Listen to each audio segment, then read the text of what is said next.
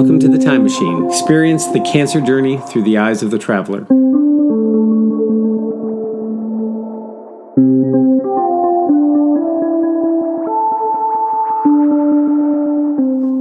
All right, we are live. Let's do this. So, Nate Green, welcome to the Time Machine podcast. Thank you. It's an honor to have you. So, to kick it off, I guess I'll start with how we got from meeting to here, which I met you on We Burn Like This. You were a production assistant on that film. Mm-hmm. And volunteer, my wife too. Well, look at that. How nice of you. Yeah. How did that come about? And then that's how I met you, was through that. My wife was working on the film. Mm-hmm. And then she told me your story, your cancer journey. Mm-hmm. And so we met, and I asked if you'd come on and kind of walk me through that journey, and you said yes. So excited to have you. Thank you. But let's start with the movie. How did you get started there? I got started because for years, my mom, my family in general, but mainly my mom, she's known that I want to be involved in movies really at any capacity. But they don't really come around Billings very often, and she just happened to get a flyer. I think someone left a flyer at her store at Rocky, and she passed it along to me, and it was a casting call, and I'd never done an audition or anything, and I kind of went with the intention of just getting involved. I didn't really care if I got a part or not. I just wanted to go down there and talk to them and see if we, meshed, and if it would be a fun thing, and if they even needed help. And so I went down, did the audition anyways, and they did offer me a part like a month later, even though it was super minor, not a speaking role or anything, but they were like, yeah, we'd love to have you in this part, and we'd love for you to, volunteer your services. And so I basically just went and did anything they needed. It was awesome. Excellent. And since we got a chance to talk a few times since then, I realized that was a big thing for you to kind of step into to that. So I guess if we go back to, what was it, 2011? 2011. Why don't you give a little bit of a run-up to what happened before you walked in and got news that your journey was going to be an eventful and dangerous one? All right. Well, let's say 6 months. Well, so I was diagnosed in September. I was diagnosed on September 19th, 2011. And maybe a year before, I was junior in high school, 16 at the time. Really did not like high school. I thought it felt like daycare. And I was looking into a number of schools. I knew at this point that I wanted to be involved in film, and basically thought that film school was the only avenue. And I was looking at these schools, and basically all of them that I talked to, they were like, no, you don't need to graduate. You get your GED and just come here early if you wanted. And so that was kind of my plan. So I got the GED in 2011, right after I was 17. Got a job that summer because I needed money so that I, could survive while I was in school. And basically right at the end of July of 2011, I started feeling, I'd been working at Target for like 2 weeks, was exhausted all the time, but figured, well, I'm not used to being on my feet 8 hours, so it's probably nothing. Another week went by or I guess this would have been end of August. Another week went by, and I hadn't really noticed at this point, but I wasn't eating very much. I just knew that I had to force myself to eat, and the only reason I really knew I was losing pounds was because at one point I was supposed to help this guy lift a TV into his car, and he was like baffled. Like, how is this kid he's 125 pounds wet. And I was like 130 at the point, but I still took offense to it because I didn't like being thin.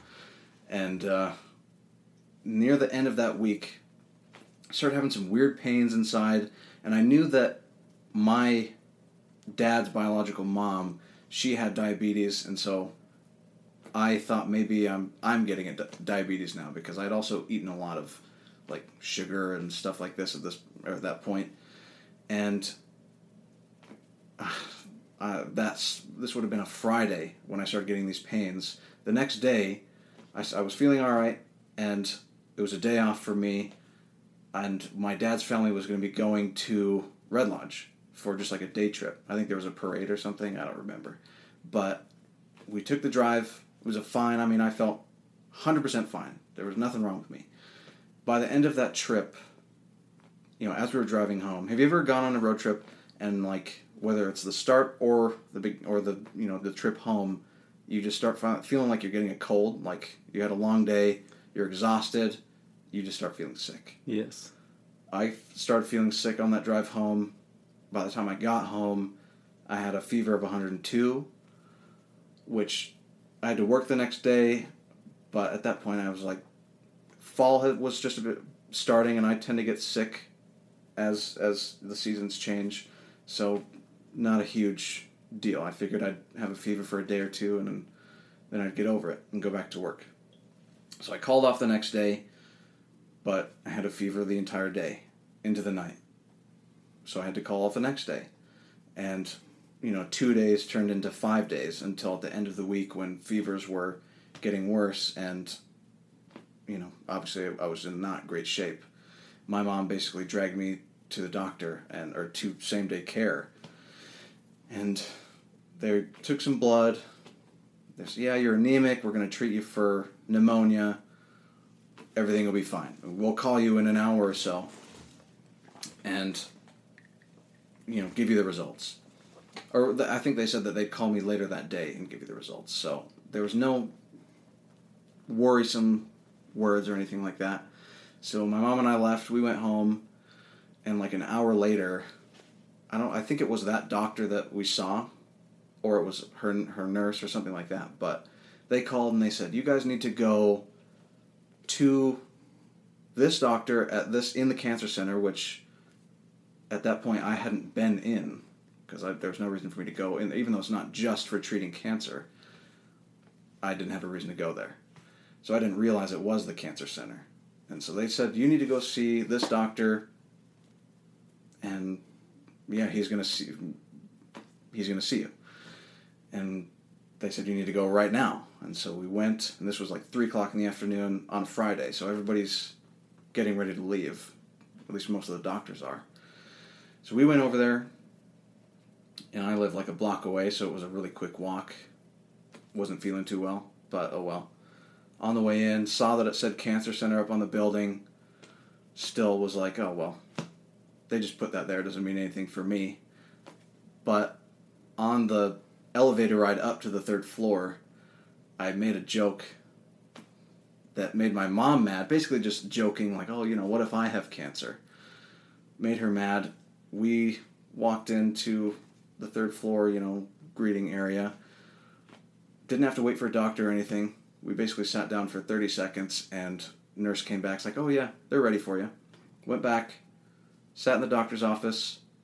It was the shortest waiting times I've ever had in a doctor's office. Almost immediately as we sat down, this older doctor, who's Dr. Santella, I think he's retired at this point.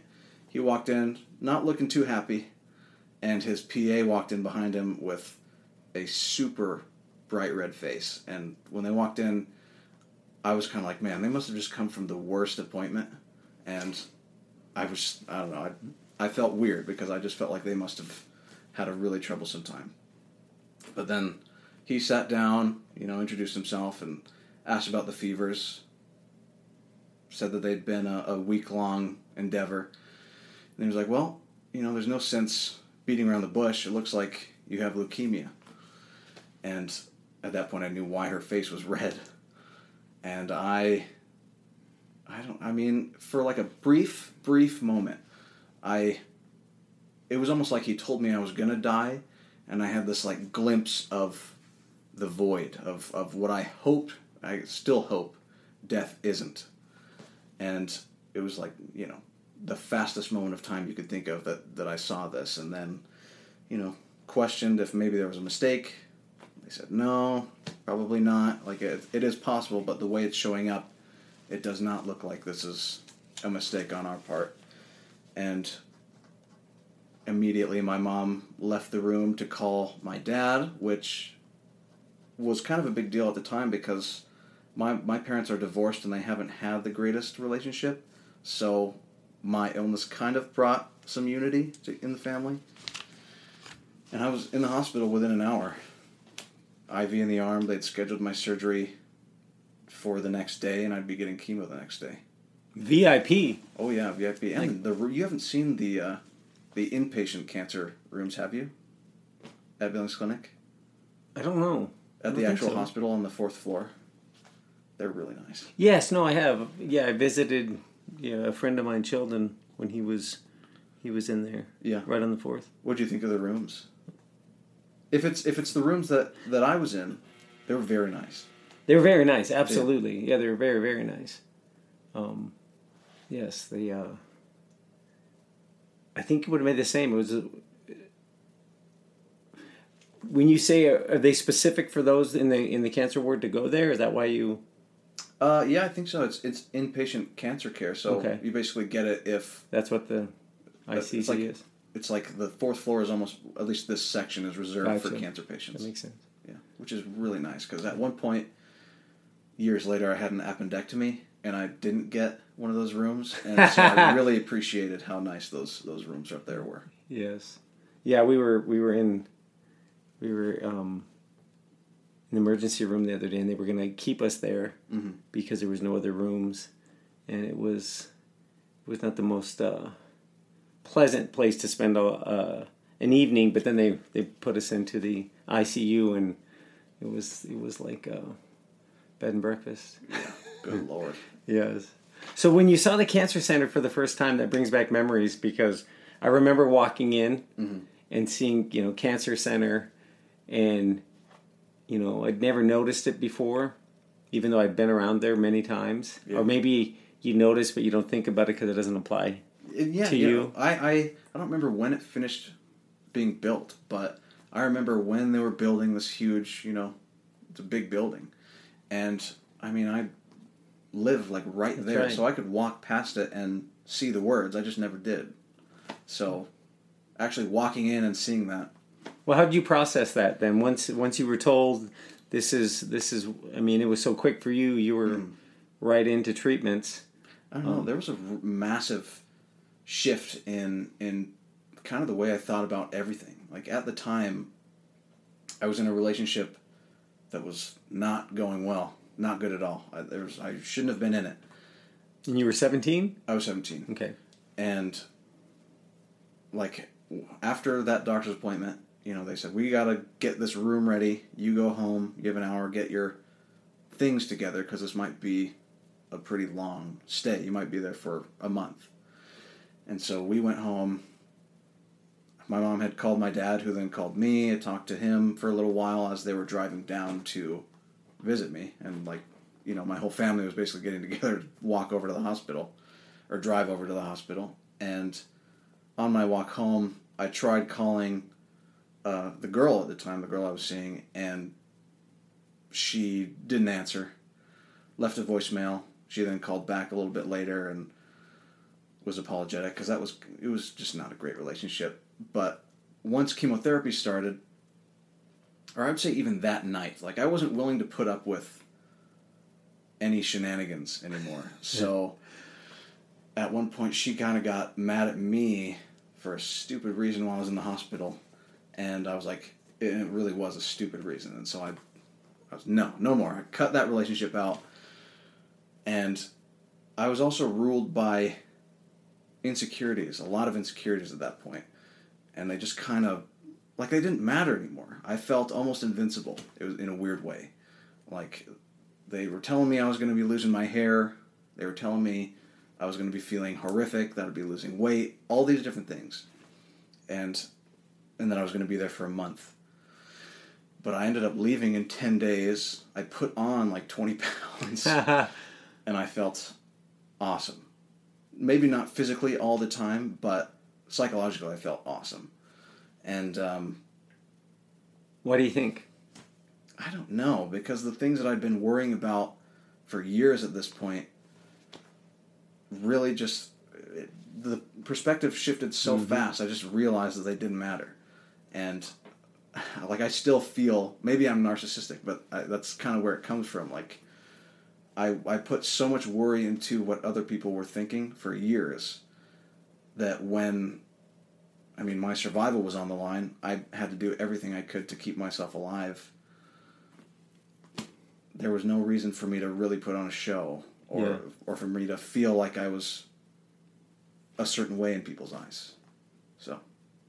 Yes. When I was diagnosed August 20th, so it's been a year ago. Or no, August 6th I think it was, and August 20th I think was our first treatment. Gotcha. And I remember going in, and they gave the list, all the pages to read through of all the symptoms. Mm-hmm. And it was like 5 pages of things, and it was just all. And I remember going, this feels like I'm looking at a menu. Yeah. And so I just said, no, thank you. I don't choose any. And she goes, it doesn't work that way.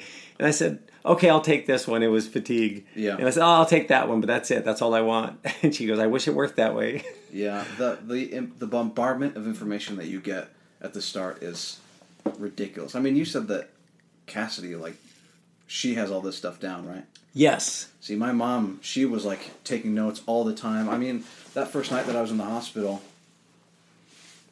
it was like I was checked in, they got the IV, and then there would be my main doctor coming in telling me, here's the chemotherapy protocol, here's the everything you can imagine. Like, here's what you need to eat, here's how much you need to eat, here's what to stay away from. Even things like, when you're on this, stay out of the sun kind of thing. And the radiologist would come in, and he's talking to me, telling me, you're young, so I need to talk to some other doctors around the country about whether it's a good idea to give you radiation. And, there's so much information. I feel like I didn't listen to any of it or I didn't retain any of it. And luckily my mom was there to retain it. But, I don't know, like, I was told I might die like 2 hours ago. And now they're giving me like way more than one college lecture. Now you want me to do a math problem? Yeah. It's like... I mean, I think the roast of Charlie Sheen was on at that point, and I was just listening to it, and I actually had a dream, like, may have been that night. And this is kind of speaks to the change in just the way I dealt with life at that point, because I was definitely not happy. And I think in the roast of Charlie Sheen, one of the roasters was Mike Tyson, and I had a dream, I don't even know if I'd say it was a dream. They gave me opiates that night because I was going to be getting surgery in the morning, and I don't know. They want you to be comfortable, and so I ended up nodding off and had like this vivid little dream of Mike Tyson sitting in my room lecturing me about how I need to step out of my life. And I think the next day I broke up with my girlfriend at the time, and yeah. So you blame that on Mike Tyson's advice? No, I will credit him. I won't blame him. It was a good idea. That's good. That's good. So when you mentioned the roast, so the Charlie Sheen madness was going on at that time. Yeah. And now we were talking about that just a minute ago about when you get your chemo, or when you got your chemo, and you called it Tiger blood. Tiger blood. Even one of the drugs, doxorubicin, was like this super deep red, and I think that's why it stuck so fast. That was like the first thing I got, and it was right as I was watching, or I had just watched the roast, and I was already like, I don't know, did you ever watch that interview where he's kind of like, oh yeah, I'm a warlock from Mars? Yeah. All those quotes just stuck with me, so for years, like they'd give me, bring in the tiger blood, and I'd just like quote them like winning kind of thing. Oh man, it was awesome. I love it. It was awesome. Yeah, we call it the white lightning. George Jones, a friend of mine, Buddy Neese, his mother had cancer, and they started Wake Up, Lace Up, and Cassidy and I had worked together with them on in Miles City. They were having an event, a fundraising event, and our company Point of Contact was working with them and filming it. And little did I know at the time that I, undiagnosed cancer. So got to see their world and just was really moved by what they did and how the community comes together and raises money for families to travel. Yeah. Because it's so much of the expense of the travel and the lodging, and so he said his mother called it the White Lightning, and I was a big George Jones fan, so it became the White Lightning for us too. And so that I call it the White Lightning. I love that. And I mean, just the similarities, like when I did go see you at the Cancer Center, you wear the bat thing, just the things that people do in order to get through those things and add some humor. Seems like most people do. Well, interesting, because I like to see how you handled that, because I have 3 kids, and of course when you first for me it was I had some bruising, got a blood test, and think anything of it went in, and I actually went to the bathroom when they mentioned cancer. And so I came back in, and so I didn't quite hear. I knew something was going on, and they were like, "You need to go to a specialist." And then a doctor that we'd had for 30 years. She came in and she said, "Don, live in the present. We're sending you to a specialist." And I was like, "Okay, I think." So I remember walking outside and saying to because he's kind of hitting you like. That seems like a really ominous thing to say at a doctor appointment. Yeah. Yeah, she's the sweetest, and love her to death, and she's just straightforward, and I saw her the other day. It was great. I saw her, and because then of course we went to, seeing Dr. Fabricius, an oncologist in the cancer center. So, so I saw her. She's like, "How are you doing? And how are things?" And so I told her, and said, I'm a year in now, and really have no symptoms, and. I right away told my wife, "Should I shave my head?" And she's like, "No, just wait." And I still have, it thinned. Yeah. But for me, it's funny. It thinned in a perfect way where now it's longer between haircuts, and it actually, I don't have to put any product in. It just goes where it's supposed to. So my hair actually improved with cancer. Wow. But I told her, and she said, "Well, that just doesn't happen." So I'm blessed for.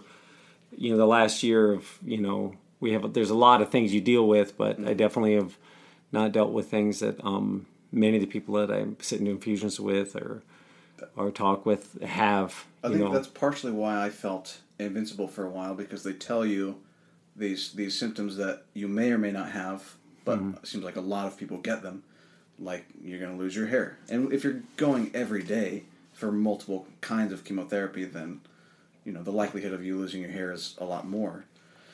But I didn't lose my hair for months, probably 6 months, until finally I just had a nurse do it because it was falling out. I could just run my hand through my hair and with minimal effort pull out an actual handful.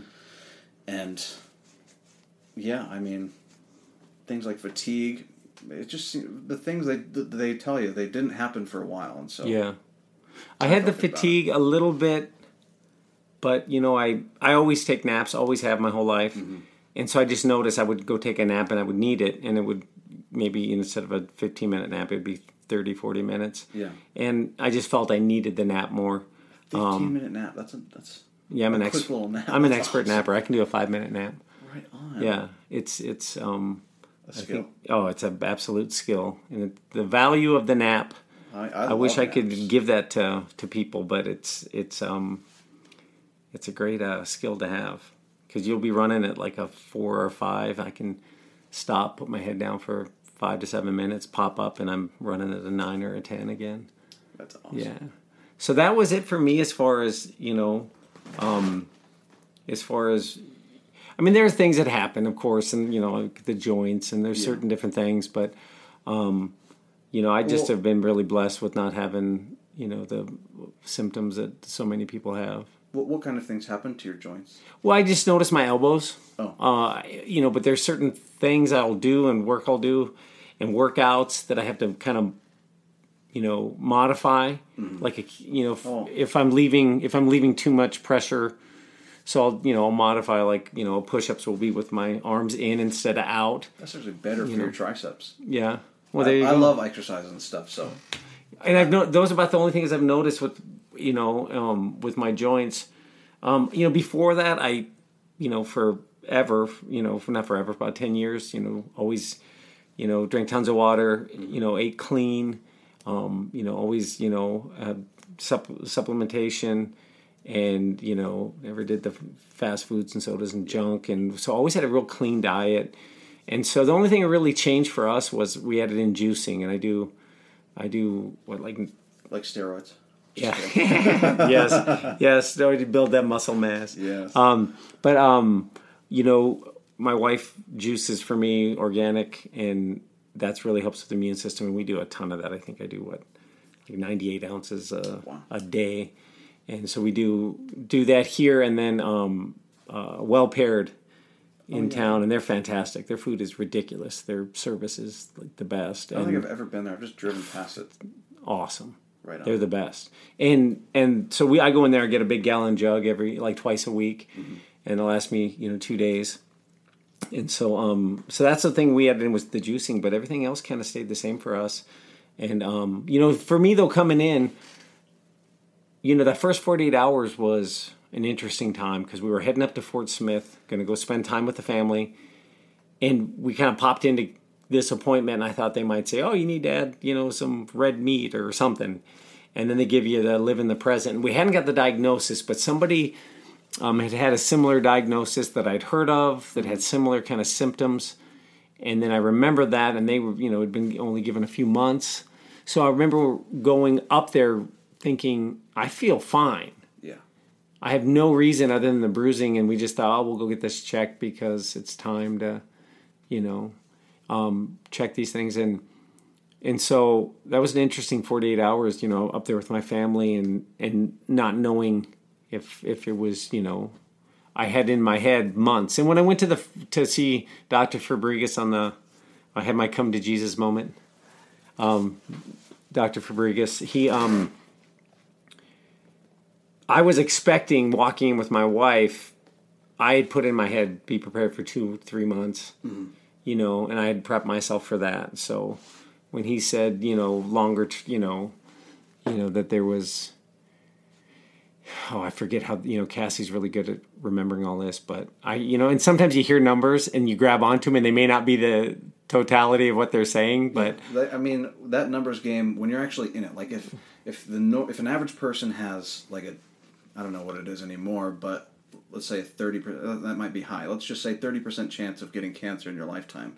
I think most people would say 30% chance, that's not bad. Even if let's say it's a 2% chance, that's not bad. But when you're actually part of that 2%, like I remember when that first night, when they were talking about giving, whether I should do radiation or not, they were talking about how, because you're still, I was 17, so I was still a kid, still growing a little bit and everything. They didn't want to influence, my growth or anything, but they also said there's a 2 to 3% chance of getting another cancer. So the numbers game it takes a whole, it gets way blown out of proportion when you're actually living those numbers. Like I was any percent chance. It could have been 1% chance. I still would have said no. Just because it sucks. I don't want to do that. Yeah, it's funny. I thought to myself, okay, if they give me like a 10% chance to live, I'm like, cool, man, because I'm a 10%er. Like I'm a, But would you bet on that? I had a 60% chance to live. I'm not saying I mean, as far as, you don't have a choice. You're in it. So to me, it's like my thought process right away was, if that's the case, then this is who I am. I'm somebody that's, I'm going to be that, Well, I think when you're in it, it's easy to accept it. Or I shouldn't say easy. It's easy for some people to accept it and just be like, oh, yeah, okay, well, I'm part of that 10% kind of thing. Yeah. But for people who are looking in, they might say 60%. Like, oh, those are pretty good odds, but that's still very close to the flip of a coin. And if you're betting, would you bet your life on the flip of a coin? Would you bet your life on Shaquille O'Neal making a free throw?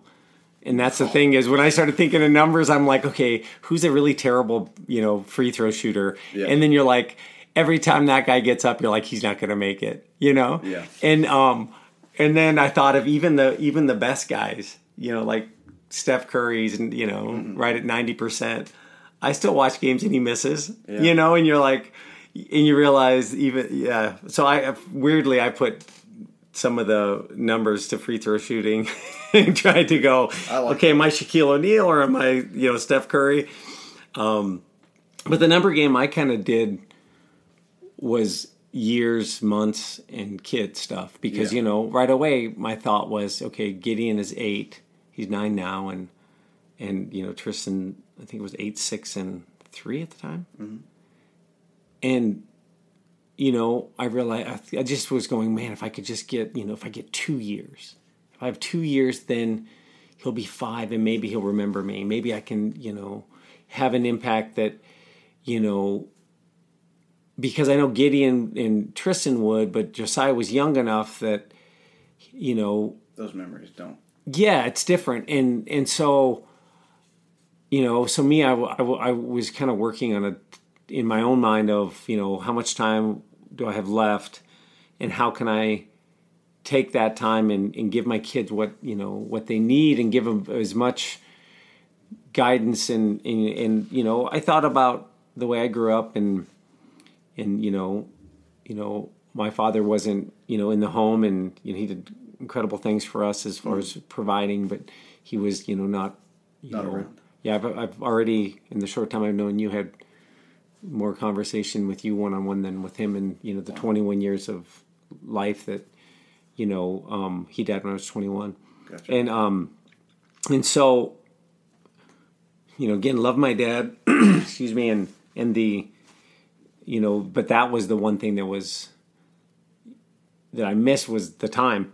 Yeah. And so for me, time always was a big deal.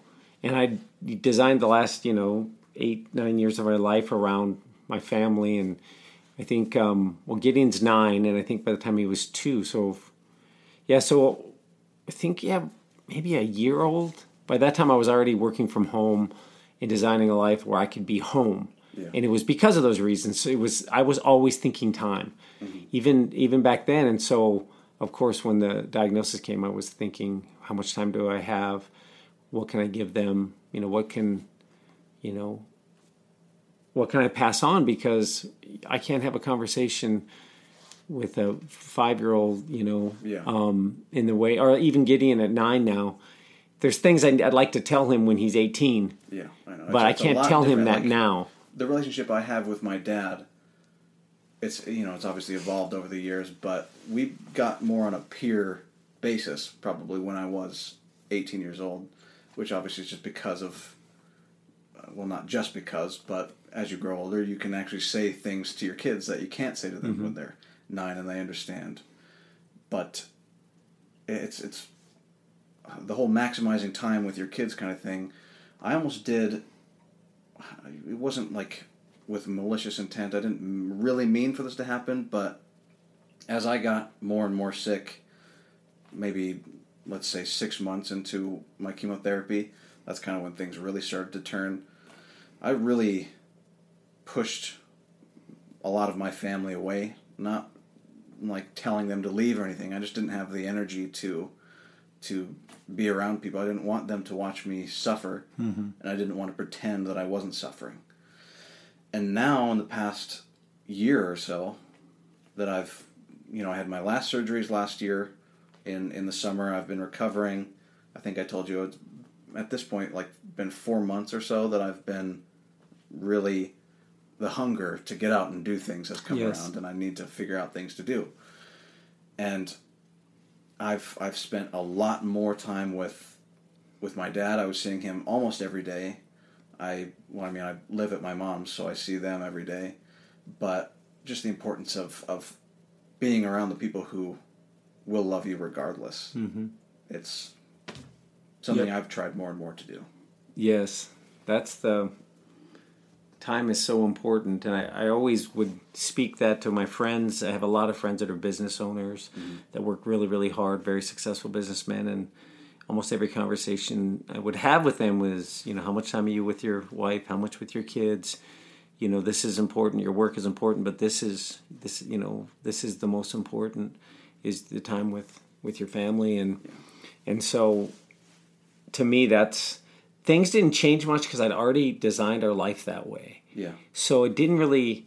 I did notice moments, especially that first 48 hours, when you're kind of when I was going through that, what if I only have this much time? And I would look at my kids, and I would see them playing and doing things, and just want to freeze that time. I just want to drop everything and just, it was interesting how just watching them play, it just changed. I just wanted that moment to be fully present and just watch every little movement. There's so much you take for granted in life and the moments. And that's why I think for us, when one thing I thought right away was, okay, if I only have 2 weeks or 2 months to live, I don't want to have worry and anxiety, because what a waste of that time. Yeah. And if I have 2 years or 20 years, I don't want to have worry and anxiety, because I don't want to waste that time. Mm-hmm. And so, I made a pretty quick switch, process things and just embraced it. And for us, I wanted the kids to be a part and wanted to bring them, so they come to the Infusion Center quite a bit with us. And I wanted, Cassidy said this, our new normal. And that's kind of where, we do walkout videos. And it started really early because it felt like it. I had a gym in Los Angeles and worked with fighters and it had, worked in management and with MMA fighters. And so to me, walking through the Cancer Center was very much that, the walk to the cage. And so, we started calling it Fight Week and started, doing walkouts that were, mirroring, famous walkouts. And part of that was, for I wanted their memories of that, if my time was short, to be good ones. Yeah. And also I wanted to show them, that we get to do this. I always tell them, we get to go to the Infusion Center. And it's funny, I'd come in there and people sometimes, and bless their heart because they work there all the time, and I know sometimes that's got to be a big burden. Yeah. And they're fantastic at the Infusion Center. Oh God, I know. Every once in a while, there's just certain terminology that would be like, oh, sorry, you're back. And I'm like, I'm happy I'm back. Yeah. I get to be here. This is a path to life for me.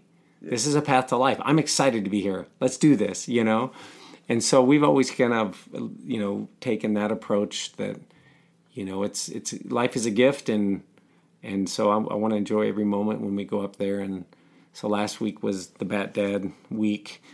And you came up for that, so that was fun. But I want to fully embrace the moments, even those. I don't want my kids to see adversity happens in life. Yeah. I'm not a victim. Yeah. If anything, I did it to myself.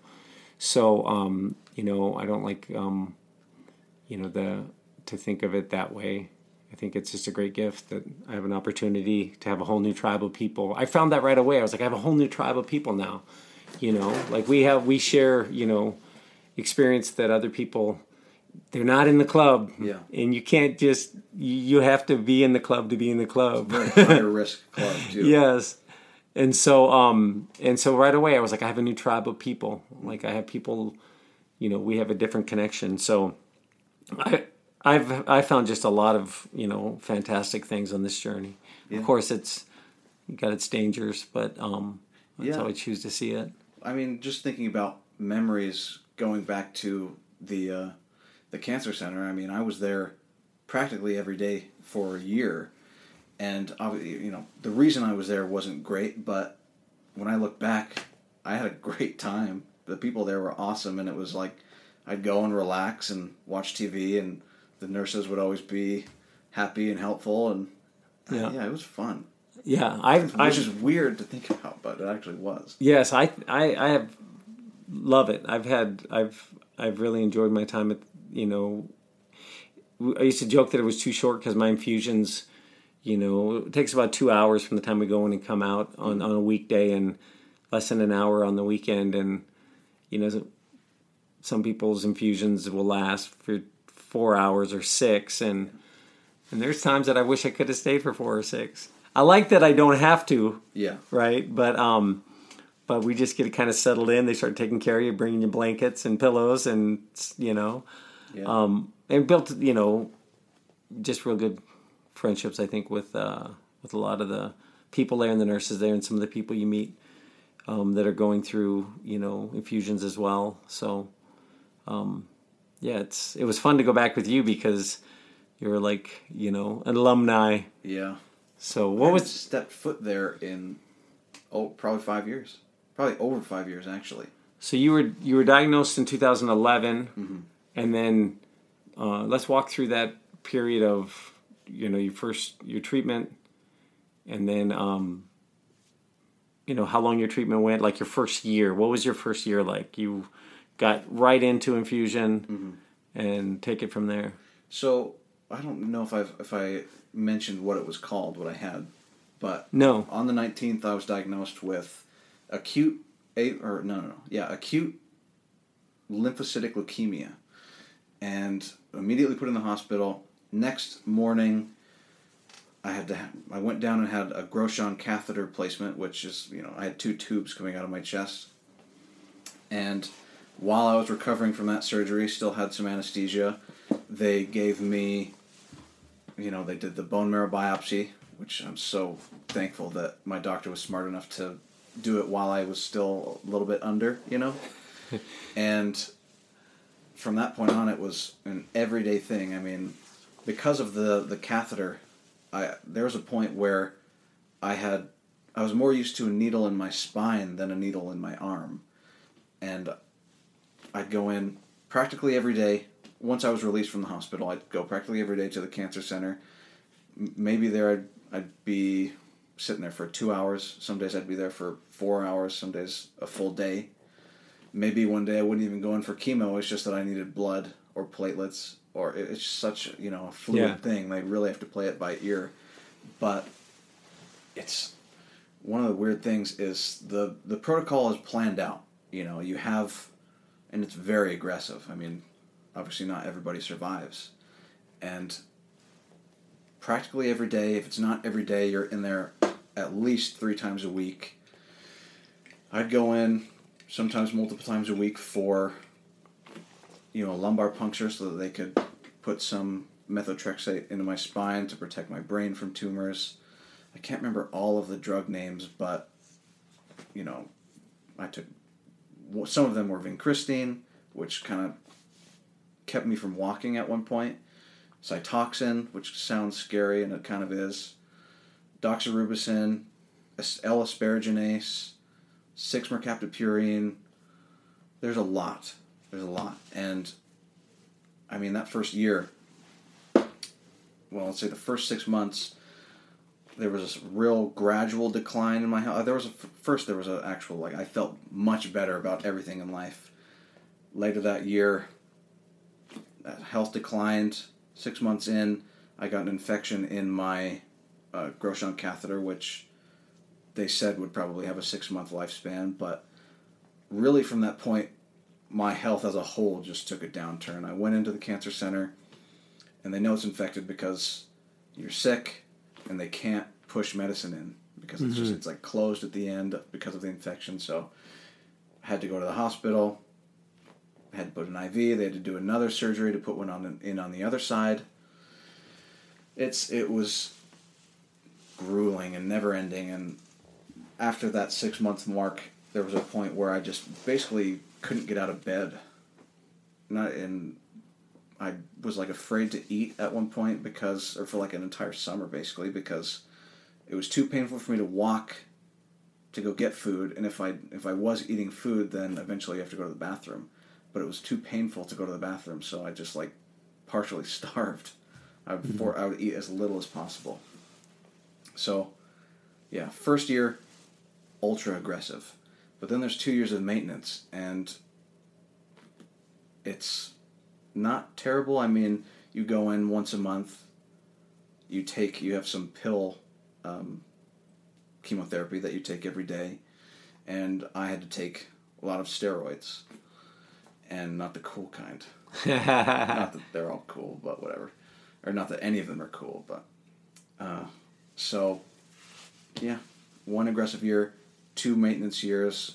During the maintenance year, and because of the steroids, I ended up with another disease, which I'll have to deal with for the rest of my life, which resulted in my knees being replaced. I had to go to the Mayo Clinic to see if they would be able to help my hips and my shoulder. My right shoulder is totally destroyed, but, well, I shouldn't say totally destroyed. It's destroyed to the point where doctors have told me that they should replace it, and while I was at the Mayo Clinic, they were almost like salesmen. Like, I was there for a week, and they were saying, well, you're here for a couple more days, we can get you in and get it replaced, kind of thing. But it works well enough that I can deal with the pain and just kind of have a broken shoulder. Yeah. It's funny, looking at you see none of that. Thank you. Like, I would have no idea.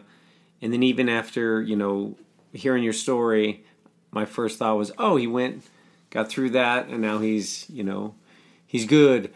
And then when I heard, the knees, the shoulder, all these things, you have the leading man good looks, and you have this athletic, feel about you, and you move, and you just wouldn't think that there was anything, ailing you. And so when I hear that, it's a good reminder of a lot of times there's more under the surface with people than what you see. Oh, I know. And that's actually been, I can't remember if we talked about it before, but that whole, because I don't look like I've had problems, there have been plenty of times where, whether it's in conversation with a random person, or a lot of the time it's a doctor who I have an appointment with that I haven't seen. Like, if they look at my chart, most of them look at your medicines first, and they notice, because I was on opiates for 8 years, and they'll see that, and without looking at your history or really asking you why, they just, because I look normal, they would see that and almost assume that I'm just using them for fun, kind of thing. Mm-hmm. And so they get judgmental, and then almost every time they look at my chart, see why I'm taking them, and get instantly a lot nicer, a lot more helpful. I mean, I went to the emergency room at one point, and the doctor there was judgmental and an ass, but after he looked at my notes, looked at my charts and my history, his frown turned to a smile. Every time he left the room, usually a nurse will come check on you, but he was the one that would come check on me and bring me water, and like, here's a pamphlet for something that's going on. Like, those kinds of things. It's a cancer VIP. It's a cancer VIP thing, but it also kind of sucks because a lot of people, they don't think to ask. Yeah. Like, why? They don't go beyond the surface, and I'm really not into just surface level stuff. Yeah. And it's worn on me quite a lot. Like, a lot of the insecurities that I used to have before I got sick, I feel like they've kind of crept back in a little bit. So I'm trying to figure out how to deal with those, Yeah. Well, let's talk about those. I'm going to take a quick break because of my 98 ounces of juice a day. So fine. I'm going to take a quick break, and then we'll come back and we'll start right there. That's fine with me.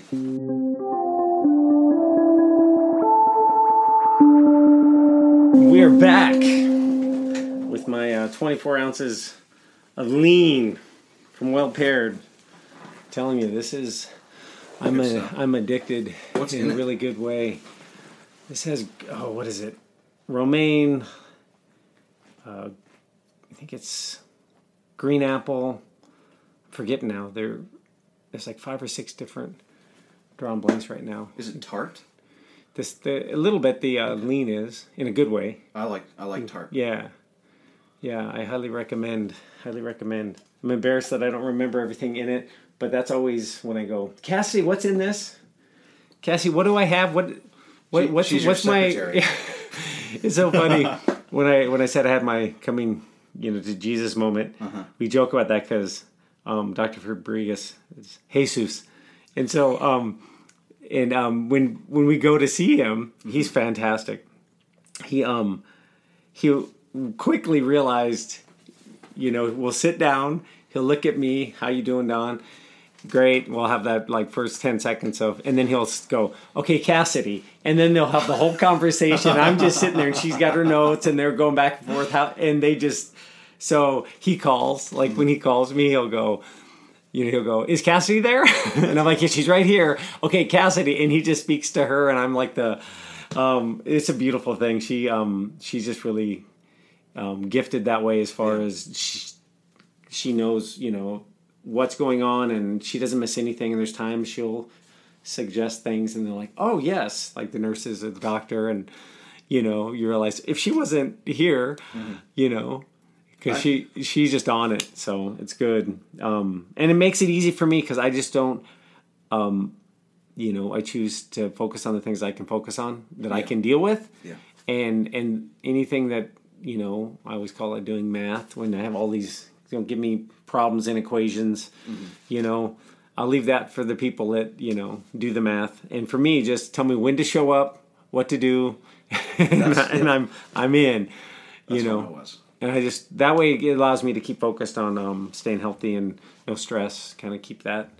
I don't allow those kind of things in, and well, actually, we'll get to that in a minute. I want to go back to where we stopped. You were talking about your insecurities, and then maybe we'll come back around to that because I have a few things that I find interesting about the way people deal with you while you're walking this journey. But you'd mentioned insecurities, so let's dive into that a little bit. Okay, I'm willing. Yeah, I don't even really know where to start. Yeah. I mean, what were a couple things that cropped up that were insecurities for you that were insecurities? Yeah. Well, I don't know that I would say that they're the exact same insecurities that I had years ago. They just kind of are similar. I mean, I feel at this point I can't help. I mean, most people can't, but I can't help but compare myself to other people my age. And I usually do it against, compare myself to the people who have it the very best. And so I think, I'm 25, I should be having a really awesome job with a college degree and a house or whatever. I see people that are very successful because it's what I want, and then I feel bad, like a failure because I haven't taken the steps to get there. Yeah. And I don't know, it's partially because of the whole I look healthy so no one can see what I've gone through. So I feel like that's what other people see as a failure because they see a 25-year-old kid who, hasn't spent 8 years in school or whatever, hasn't had a job, a real job for a while, and without taking into account illness or anything because nobody cares to ask. The real job of fighting cancer for... Yeah. I know. I know. Yes. I know they're irrational. I just can't help it. I don't know why. I don't know why. Well, I think it's very human. Yeah. I think it's very human. But, And, I mean, because of how I isolated myself during treatment, which, I mean, it's weird because even though it sucks that I did it, I don't know that I would have survived otherwise. I just felt like I did what I had to do, and I'm here, so it works. Yes. But now, again, it's sort of a perception thing. Like, I am 25, extremely hard to relate to people my age, and I have tried. And even just simple things like, well, as I already said, I'm not a huge fan of just surface level stuff. But there have been a number of times where maybe I meet somebody and, when you're first meeting somebody, a lot of it is just superficial because you're trying to, get things out of each other and see where it goes. Yes. And then I'll get invited into their group, let's say, like I was invited to go hang out with these people and go bowling. I knew one person out of that, just briefly. But if you invite somebody into a group that's already established, it shouldn't be the job of the guy that you invited to break into the group. It should be the job's group to be inclusive. And I've dealt with it. It seems like, I'm sure it's not only in my generation, but I've found it a lot in my generation. And I don't know. I can't get beyond the superficial stuff. Nobody asks questions. I always have to be the one to get people talking, which kind of wears down on me because it's like, am I not interesting enough, I guess, for people to ask questions kind of thing. Yeah. So, I don't know. Just insecurities that have gradually bubbled up. Yeah. Well, and I think your generation has, very significant challenges that others didn't have, and a lot of that to do to technology and just the way that information is given out, and then the way it's taken in, and everything is, so quick that attention spans and conversation, it's different. And so, one thing I do with my kids is, we used to do this a lot before bed, is sit down and they would have to ask questions. So ask a question, ask your brother a question, or ask mom or dad, and they would, and the idea was to teach them to ask, to think about what can I ask that would bring up a conversation that would be interesting. And so there's a skill set to it, and we're in a generation that has been, I think, void of a lot of that due to technology. I know. And so, and then if you haven't dealt with, in such, because of technology and media and what's seen on social media and film and images and Instagram and just this flash images all the time, it leans toward that. So, for you going through, the journey you have, you're definitely going to be at a different place than someone that maybe, spent a few years in college and so I see that. So what going through I was interested in the kind of highs and lows. If you maybe touch on that, on a couple of, maybe a couple of things that were like high points through your journey and some maybe the low points. Man, going through it, I wouldn't say there were very many massive peaks or valleys. I mean, it was kind of like, it really was a job at that point. I had great times, like if I was at the cancer center, and here, I'll give you one that I can really remember, one that really sticks out, where I was in the hospital in the ICC for neutropenia, which have you had neutropenia? I don't think so. That's when your neutrophils and your white blood cells are so low that your body can't fight against any illnesses, basically. Yeah, they've been close, but never they've never dipped to that point. I got down there quite a few times, and one of the things that I was told to stay away from, which is funny because all you hear about is, you do it, you eat clean. I try to eat. I don't do it very successfully, but you will want to eat as clean as possible. They were basically telling me, because of the risk of infection and just, you can't go out and pick a tomato out of the garden because your body can't fight against the things it normally would be able to. So if there's like a little thing of dirt on there or whatever, potential death kind of thing. And so I was told to stay away from fresh produce and sushi and stuff, which I love sushi. And at one point while I was in the ICC, at like, I don't know, I had been there for like a week or something, maybe not even, but I was sick there because of neutropenia. They had me hooked up to antibiotics. I was still doing the chemotherapy. But one of the nurses who had been seeing for almost a year at that point, she was going to be going, I think, with her husband to get some sushi for dinner. And I got her, they were all, I knew them pretty well at this point, and they all knew me, and she knew that I loved sushi, and I convinced her to bring me some sushi for dinner. And things like that happened quite a bit. I think it was pretty high. I mean, at one point, I couldn't sleep at night, and it was like 2 a.m, and one of the night nurses was going to be going to this little gas station to get some snacks, and she offered to get me some snacks, so I got like some sweet tarts and sour or spicy Cheetos and everything, and I don't know, just little things like that I think of as fun peaks. As far as valleys, I mean, basically the whole first part of, well, actually, let's say from February 2012 to November, or maybe September 2012 was like maybe the worst time in my life. I don't know if I'll ever have a worse time. I hope not. But my health declined rapidly. Once I had that infection, like pretty soon after, I started losing weight again. I was getting crazy pain in my legs, so I couldn't walk anymore. Just, my health was bad. And I was in and out of the hospital all the time.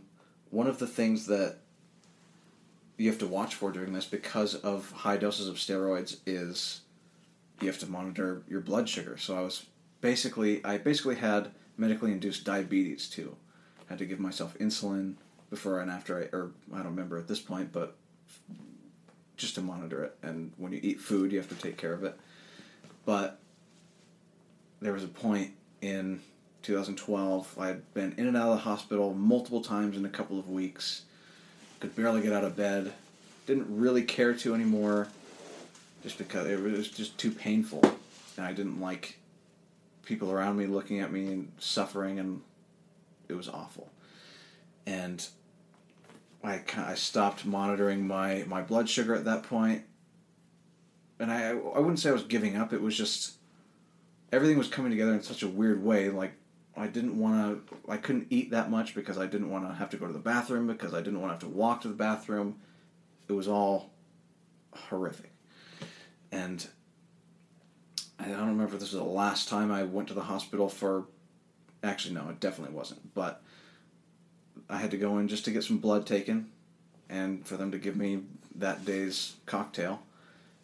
And I left, they called me back because my blood sugar was in the 500s, which in normal blood sugar should be 100, and anything above 200 is high. So I had to go back immediately. They had to monitor my blood sugar and everything. At this point, I couldn't walk. I was on opiates all the time at this point because I had to be to kind of function at all. But even with them, I couldn't walk. And everything was declining so fast and in such a way that I just figured I'd probably be dead by the end of the year. And this would have been in probably July of 2012. At this point, I hadn't really talked to I lived with my mom, but I didn't talk to her about this kind of thing. And it just kind of gestated in me for a little while until I was in the hospital that time around, and I hadn't seen my dad in a couple of months at this point. He came to visit me. I talked to him on the phone every once in a while, but I just didn't have the energy to go see them. And so he came to visit me, and I basically gave him the talk of, like, this sucks for me. I'd rather, I'll keep doing this to survive, but I'm totally okay with being dead by the end of the year, and I hope you are too, kind of thing. And I had the same conversation with my mom, and I was in that mindset for, God, I don't know, from that summer, even when that first year of chemotherapy that was intense was over, I couldn't shake that, like, I'm total acceptance of death kind of thing, which I'm sure, well, actually not even I'm sure, I know it made me come off as cold for a year, as cold and angry, which I wasn't trying to be, but that's just how it was. So, yeah. How was your conversation with your mom? How did she take that? How did your dad take the conversation? I think they were both kind of stunned. I mean, my dad, they didn't have much to say. I know my mom cried, and she talked to some nurses about my quality of life, and they would try and comfort her too, but, I mean, I don't know, they didn't have much to say. It was just, I felt like the elder in that situation, kind of, because it was more like I wasn't offering them wisdom. I was just telling them that things are going to be okay. And it seemed like they were the kids that didn't really know what to say. So they were kind of short conversations. And at that time, I didn't have the energy to get into conversations like this.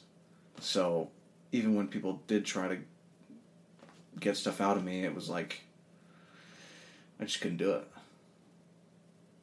But, eventually things got better. Yeah.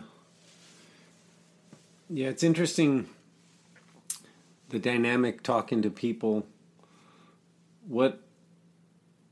I've had some pretty, interesting conversations. And I get it. People don't know what to say. Yeah. I get it that there's a multitude of things that can happen when someone's speaking with you, where they don't know how to deal with it. And so I take all that into consideration, and I understand it. And it's funny, the dealing with people for me was been the most strenuous at times. I learned really, really quickly, how to speak to people. And I remember one lady at the infusion center came up to me, and I knew it. I could see it in her eyes when she came up, and I sense fear and I see it, and I just don't want, I don't want that around. Yeah. And she was going to come, drop some, wisdom on me, and I didn't want it because I knew where it was coming, and I understood where she was coming from. She was trying with the best of her limited abilities, but I had to shut her down because she was going to, come. And you realize often people, what I found is most of the time is I'm helping someone else process their feelings, which is totally fine. And so I just have a simple thing, which is if you want to hear about my journey, about what I think and how I navigate it, I'll tell you. And if you want to tell me about your worries and anxieties and fears, I'll listen. But if you want to take your fear and anxiety and worries and put them on me, this conversation's not happening. I know. I won't allow that. That's the reason why I just couldn't be around people anymore, because every conversation after a while was like they wanted to talk about it with me, but it was mostly them telling me, just talking at me kind of thing. And I did not have the energy for it, and it really, really brought me down. Yeah, and it's funny because I've felt that when I feel like it's almost like a video game when the power starts going out and you can feel it, and you're like, when I feel that, I've stopped those kind of conversations. It is kind of funny because, obviously everybody has that feeling throughout the day. Your energy goes down, but man, you can feel it really fast when you're going through this kind of thing. Yeah. Like, it'll take like 10 minutes sometimes. Yeah, and it's powering down. It's like you can see the numbers going, Yeah, it's Well, I remember the day that I came home from that initial hospital visit after 10 days, I had that thing happen where my power went down so quickly. I remember I was released from the hospital, which was stressful just because for 10 days they are extremely helpful. They tell you everything that you're going to do that day, and I don't know, leaving the hospital was very stressful because now we weren't being watched over constantly. And I left the hospital with not great energy, but decent enough. And by the time I got home, like I stepped out of the car and was walking fine for like 4 or 5 steps. And then I couldn't walk anymore. I had to be like carried into my house and physically like put to be laid down on the couch. And man, it gets drained fast. How do you, in those moments mentally, how did you deal with, with the day-to-day stuff when you're struggling that much with things that before were simple, just like walking and, taking care of yourself? At first, I didn't think a whole lot about it just because it was a job and there was no real, it was just something I had to do. Mm-hmm. And so I would do it. And if I was tired, I would lay down and didn't care. It was the same kind of thing like when I was talking about, I didn't care about other people's perception of me anymore. Like I'd go to the cancer center in pajamas and whatnot because I knew I was going to be there and be exhausted, so I wanted to be comfortable. And if I was at home or at somebody's house and I felt my energy out or, go down and I needed to relax and lay down, I'm not going to pretend I'm not going to stand there and endure. I'm going to say, here's the deal. I need to go lay down. You can deal with it or not, and I'll go do it. And, as time went on and my energy got lower and lower, I would just do things that didn't require as much energy. Like, I've always loved video games, and so when I was unable to walk and I'd be in bed all day, I would just watch movies or play video games, and actually was an awesome coping thing because, well, I know you know of video games, but did you ever play video games or? Yes, when I grew up, playing, back then it was Atari. Oh yeah, to age me, but I played video games enough to get addicted to where the fingers would hurt and you'd play all night. So then I had to stop because it was an addiction for me that I knew if I get started I might not be able to stop. Yeah, but yes, there was a game that came out that I'd been looking forward to, and it came out 2 months after I was diagnosed. And it was called Skyrim, and I mean, it was already an awesome game, but for me, it's probably the best game ever made just because of how much it helped me get through those really horrific months and even, years, I would say. Because you just, I don't know, it really helped. An escape that you're invested in. Yeah. Because watching a movie, you're invested in some ways, but you're actually a player in it. Yeah, you choose your journey. And it's one of those games where it's not, this perfect narrative that you just follow the path. It's like they put you in a world and you can pick a direction and you can't play it the same exact way as anybody else. Mm. And so you do get a lot more invested because it really is your crafted character. And my God, even to this day, I still have real nostalgia for that game. It was awesome. It sounds a lot like the cancer journey. Yeah. When you say, how'd you say it, that you can craft your character and you play it in a way that only you can play it. Yeah. And that's something I noticed that, for a year it's been, really high spirits and good control over emotions and how I feel and, through the ups and downs of things. But I had one moment where I kind of dipped. It was short, but it was when I might have mentioned this to you. I read an article that someone had posted about, fighting, using the word fight. Oh, yeah, okay. In cancer. Yeah. And how you shouldn't do that. And I remember the first time when we hadn't got the diagnosis and I thought my time was short, or I thought my time could be short. I was prepared for, you have 2 months. And we hadn't got the biopsy back. I remember talking to my brother-in-law, and I said, I'm not sure what's going to happen, but I said, it reminds me of Gladiator. Have you ever seen Gladiator? Oh, yeah.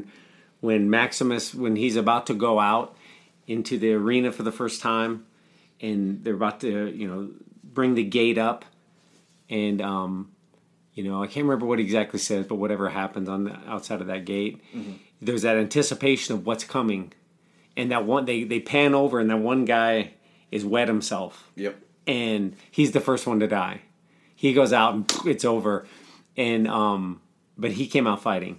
Yeah. And I remember telling my brother-in-law, I was like, whatever happens, no matter how ugly it gets, if it does get ugly, just the only thing I'm asking is you remind me to always fight. Yeah. Because that's it. I don't want to wet myself. And, I want to go down fighting if that's the deal. Yeah. And see, at that point, sorry, I don't mean to interrupt. No, go ahead. But at that point where things were at their lowest, I don't want to make, I don't think I ever really portrayed that I was mentally going through a hard time. Because at the time, I mean, it was just something I had to go through. I didn't feel that bad about anything. I just felt physically bad, and it kind of bled into how I thought about things. But I never really thought of it as a fight. And this is partially when I talked to my dad about me dying. This is something that I told him. I don't really remember exactly what I said, but it was basically like, I win either way, because either I survive and the cancer's gone, or I die and I take it with me. And so that helped me process it a little bit. It just, I don't know.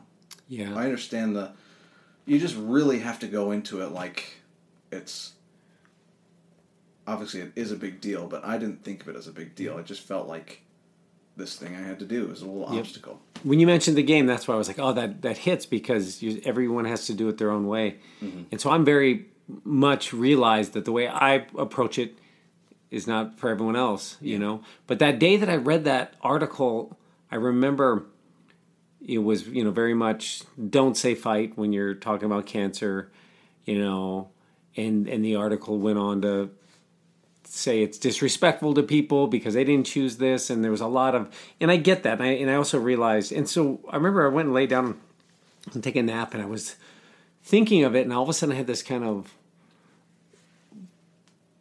sadness come over me, and part of it was because I'd read about some other people that stage 4 and had kids, and I put in this situation. I realized, well, my journey is different because, yes, I may die, but I do have hope. And some people, their diagnosis doesn't give them that even, chance of hope. Yeah. And so that's different. And I get that. I will never understand unless I walk that, and that may come for me. Yeah. So I can say this is how I hope I handle that and how I choose to think I'll handle it, but we'll see when that happens, if that happens. So I remember thinking about it, feeling horrible, like I'd offended people. Yeah. And because there were some people that were very much, it's offensive to say fight.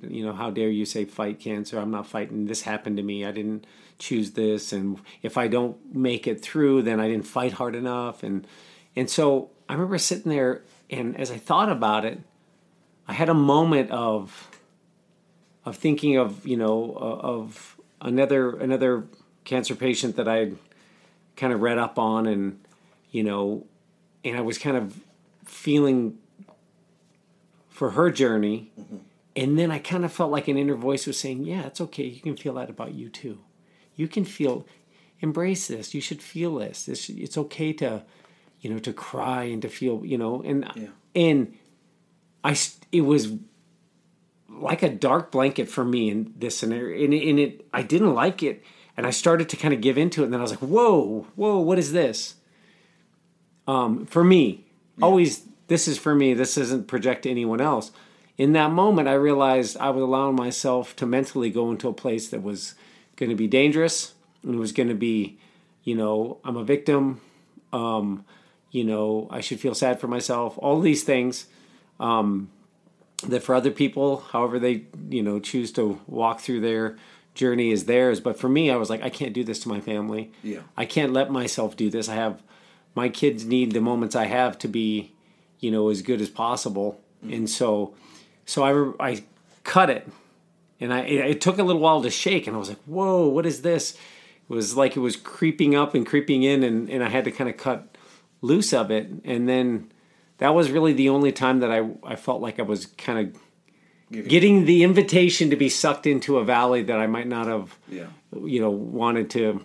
I definitely didn't want to go or need to go, because it was going to be self-pity for me, and it was going to be things that I didn't see as beneficial or productive for me or for my family, because what's going to happen is going to happen, and I'm going to, take, the gift I've been given of life, and however it plays out, I'm going to, I want to do it in the most honorable way and positive way I can, I know. So anyways, it's interesting to watch. I don't project the way I handle or the way I walk through this journey to other people. But it's interesting to see how different people, walk it out, because it's definitely, it's a dangerous journey. Yeah, like I said, it's a very high risk. I guess, I don't know, I don't totally understand the whole getting offended by calling it a fight. I mean, you're fighting for your survival. It may not be a battle that's totally up to you, but still feels like a fight to me. I guess I don't totally understand that. But. Yeah. Well, and I get how that's being framed. I get that. I just don't agree with it. Yeah.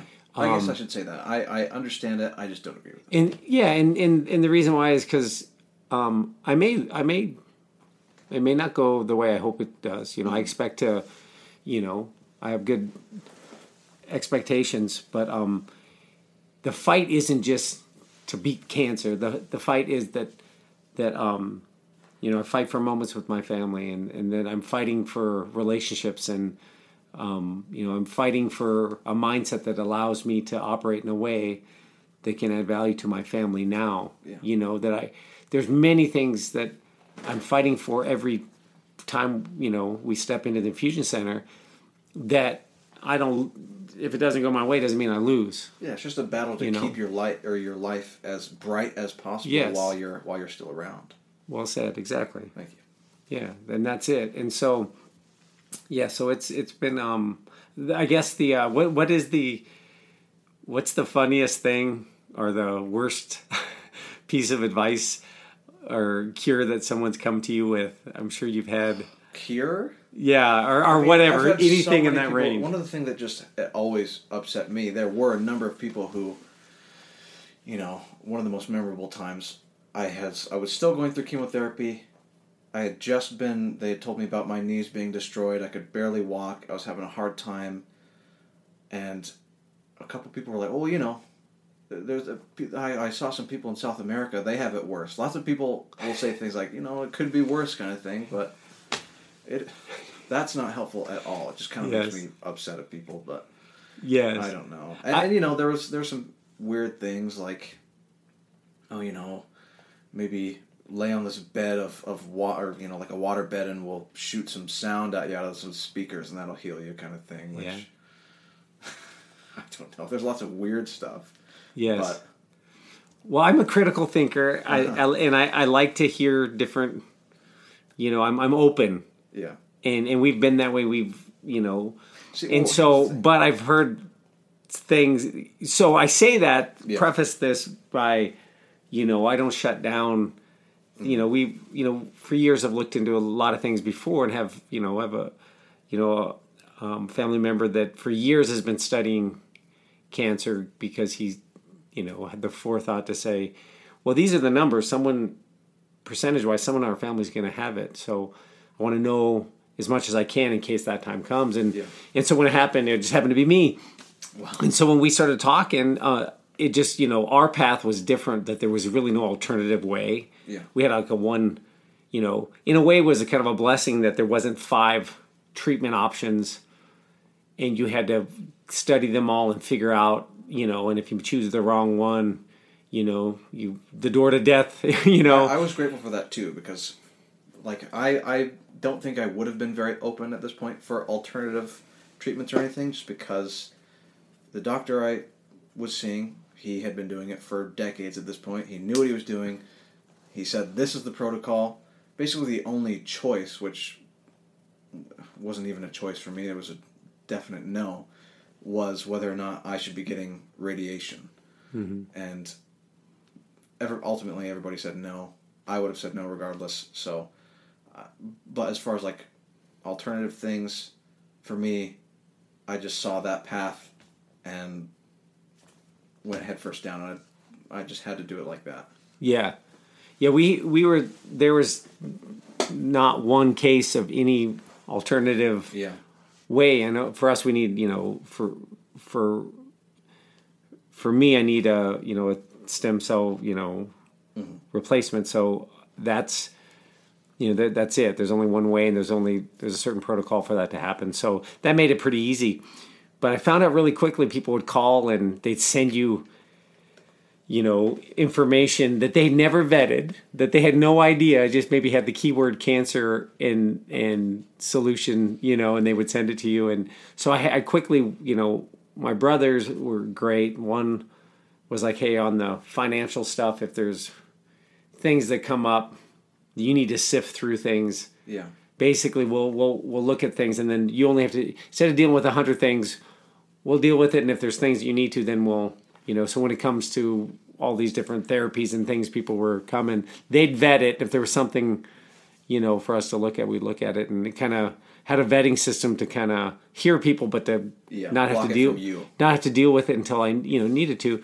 That's how my mom was too. So there may have been a lot more random, people trying to be helpful by sending whatever they found that had to do with cancer and luckily it was all stopped before it got to me. I mean, there were some. This isn't like an alternative thing, but maybe there was a shortage of medicine, so people would send like kind of fearful letters, and then I'd go to the doctor and like, no, don't worry about it. No. Yeah, people are just talking. Yes, I've noticed the fear. That was the one thing is I can recognize fear in people really quickly, and so that I'd recognize that when people would come or they'd send me. Here's my best one. Mm-hmm. I was in a sauna because one of the things I do is when I'm not doing chemo, I do 30 minutes in the sauna and try to do it every day, and there's physical things I do to stay healthy, and that's one of them. But I like to get in there for 30 minutes, and that's kind of one of my self care therapies where I get in there and I work on things in there too. I'm a storyteller, so sometimes I'll think of things in there and process or go through stuff. Yeah. And so it's kind of a little sanctuary too. And so and it's my my uncle has this great spot that he lets us come to, and so I'm usually by myself. Once in a while he'll come in, it's great, and we'll chat. Mm-hmm. Well, this particular time I'm in, and I'm actually working on a story for story night. Gotcha. And so I'm like, oh, this is the one place I can go and just relax, and then if something comes, I kind of... And so I'm sitting there, and I get there's a knock, and so someone's outside that wants to talk to me, and instantly I think, oh, it must be a family member that's I haven't seen, because why else would they come and try to drag me out of the sauna, right? Yeah. Unless this is like, oh, your second cousin so-and-so is, passing through town and wanted to say hi. You haven't seen it since, And so I come out and I'm like, I don't recognize him. And so I introduce and find out he's a neighbor. And quickly I know what's going down. He's got a cure for me. Like I sense it coming. Yeah. And so I'm like going, okay. I said, they go, well, he had, cancer, and he, we were talking, and I'm like, well, hey, can I get your number? How about I get your number, and then I'll call you, like, in the sauna. And he just starts talking, and I realize they're trying to help by bringing him, and they're the sweetest people ever, and they help so much. So I want to, for them, for all of the kind things they've done, I want to hear him out, but I don't want to hear him out. Yeah, I understand. I see it coming, and I'm thinking, okay, if I do, let me do this when I'm done. Like I'm dripping wet out of a sauna that's, and I don't know you. And he went on to tell me about, I thought he something like had throat cancer, or they thought it was cancer and then it wasn't, or something. I don't even know if he specifically had cancer, but it was something with the throat. And it was, and we're maybe 60 seconds into meeting each other, and he's telling me what I need to do with a molasses, lemon, sugar. Did he already know that water. You were going to be there? Well, he was. Yeah, they must have been having dinner and knew I was there, so they came over. Okay. So they were. I think they were having dinner. I text, hey, I'm using the sauna, and then he came over, and so it was a specific. And I was thinking to myself, you haven't even asked me. You don't know what I'm dealing with. You don't know if treatments are good, if I have options. And you're talking about drinking molasses for throat. I have nothing, it doesn't have anything to do. And he's just like running over the top, And it didn't end well because I usually I handle those things pretty well. But, I tried to say, well, thank you. I appreciate it. I said, and I was trying to be polite. And then he wouldn't allow me to be polite, Jeez. And then I was like, we're done. I'm out. I'm like, okay, thanks. Thank you. I just turned around and went in and and then I felt bad because it was their friend, but I was if you can't, he wasn't taking the hint. You were doing and I said to him, I said, well, what? I said, I like to think, I like to believe I'm a critical thinker. We like to look at a lot of things, so I'm open to things. And here's what, and I started was going to explain to him what we're doing and what we're dealing with. There's one path, and he'd jump over the top of me and jump over, and until I finally realized you're here to tell me what's up, and I'm done. Like, this conversation's over. So at the time, I was pretty livid because then I went to get back into my sanctuary to do, and I was a little peeved that he would, but now in retrospect, it's probably one of the funniest ones is, gargle molasses and it'll cure you. That's very forward of him to just go up and talk to you like that. I'm glad I had sort of a boundary between, like, people would go to my mom, and if it was something that actually seemed somewhat plausible, she might tell me, but really it was just stay on the path. He was giving it to me like a guarantee, like this is it. All you got to do. Just all you got to do is this. Trying to sell you some snake oil. So that was probably the. But generally, people have been really, really good, and I mean, I understand human frailties and people's. I can sense when somebody's trying to be helpful, and I understand that, and I've learned to kind of walk them through, through the process because I'm open to listen to people, and it's just like I said, don't put your fear and worries are on me. Yeah. If you want to talk about why you're scared and why this is upsetting to you, I'm okay to talk about that. I just am not allowed to say, this is how you feel. This is what you're going through. I've had people, how you doing? Oh, doing great. Feel great. Dawn. What? Dawn, you can tell me. I feel great, man. I feel fantastic. Dawn, stop it. I know. They just don't believe. Some people don't believe. You tell me. And I'm... I'm like, listen, so I have those that want to, tell you how they think you should be feeling, and it's people are a mystery, so it's definitely a learning experience walking through that. But even that, I mean, I say that because it's obviously if you've been on the cancer journey, you've probably dealt with it, But I had some people that I didn't even know, like. They would come up to my hospital room and try to, maybe it was someone who worked at the hospital or a friend of one of my parents or whatever, but there were people I didn't know, usually at times when I did not want visitors, but they would come up there and, kind of in an effort to comfort me, but, they would talk about their experiences or they would ask how I'm doing, and it was that kind of thing. Like maybe I was feeling great. I just didn't want visitors, so I may have kind of come off kind of angry or something, especially because I didn't know them. And they would just kind of pry, and it became a bad experience for everybody involved. So I don't know. I don't know if I ever got very good at dealing with those kind of situations. Because even now, in those situations where maybe there's an opportunity for me to give a little more information, like it really is. They want to know how you're doing, and I'm giving into it kind of thing. I think I might, I don't know if I overshare or what, but I will tell them how I'm doing, and then it seems like they can't really take it, and nobody knows what to do at that point. Yeah. So, I don't know. Yeah, I think a lot of there's a way people speak where if there's anything I can do, or they'll say things that they mean something different than what they're actually saying. Yeah. Because, it's just kind of, or they'll ask, but it's a polite thing, but they really don't necessarily want to know those things, so. And I would just prefer that they weren't polite at that point, because I try to take people, like, if they say the words, then that's what I'm going to take from it. I don't want to dig any deeper than that sometimes, so. I don't know. Like I said, people are a mystery. That's been, I've had a few, calls from the bar late at night with you got to talk to this guy. This guy went through cancer and he knows what to do. And, and you're like, I just say, some drunk guy at the bar is, has no idea of your diagnosis and they're, so I've had that was probably one of the top ones there was a random guy at the bar that someone ran into that, wanted to talk to me and give me some advice, and that was a good one. So they're funny, after the fact, but at the moment, no. Yeah. Well, you mentioned before you said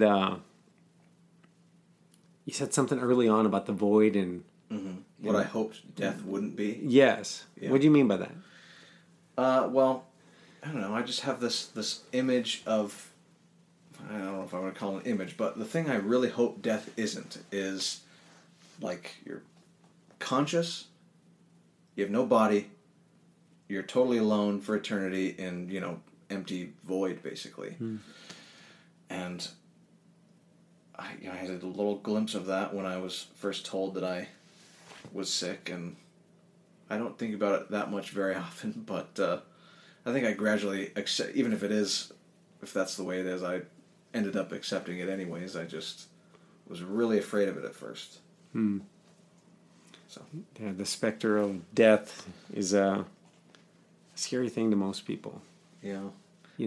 I know, like, my dad, I've talked to him a lot about death just because of the things we've gone through, and he's a lot older than me. He's about to he'll turn 60 next year. And his dad died within the past 5 years, and I know that weighed heavy on him, and he's always been afraid of death. And when I talk to him about death, it's like what I said earlier about how I sometimes feel like the elder because I end up comforting him about me being okay with death and that it's going to happen anyways, kind of thing. So I don't know. How do you feel about death? Are you happy about it? Maybe not happy about it. Have you accepted it? I'm unafraid. Yeah, I'm unafraid. All right. Yeah, it's you think there's different levels to it, I guess, as far as you think about your family and things you would like to be for them, and those type of things. But then, as far as me personally dying, I have no fear of it. Right. And that's there was the first 48 hours. As I was dealing with, there's something wrong. We're gonna, biopsy and find out, and knew that it was serious. Yeah. The first 48 hours was kind of up and down for me, and there was a lot of different things that kind of played into it. I would. It's funny because I would look at my kids, and then I would have to leave the room, and I would just start crying. And I'd go outside. I didn't want anyone to see me because I knew they would think I was crying because I might be dying. Yeah. And I wasn't. Yeah. I was crying because I was just overwhelmed with like a joy when I would watch my kids play and would watch them interact. There was such depth to it. Those moments were so beautiful that I would have to leave and I would have to take a few moments and I would cry. And so, I'm a believer. I have a faith background, so I lived many years of reckless life, and so I should have died many, many times in things that I, engaged in, and so I'm living on house money, but that's really why I'm where I'm at now is because the diagnosis came from excess. So there was a lot of things to think about, the reckoning and the payment of past dues of things that I've been free of drugs and alcohol for, over 10 years. Right on. But those were the things that when the diagnosis came, everyone pointed out. Well, the doctor was like, well, this doesn't make sense. You're young. MDS is something that happens when people are usually in their, late 60s, early 70s.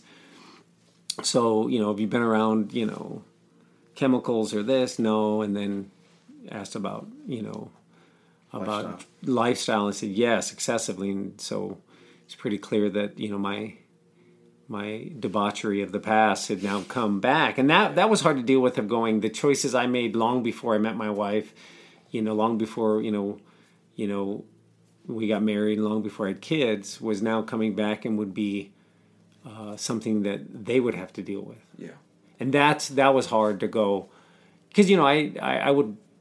In my head, I remembered, had a friend that had passed, and her daughter was probably 9 at the time, close to my son. And I remember going to the house and her coming up and saying, "Did you hear what happened to my mom?" And I was like, "Yeah, sweetie, I heard.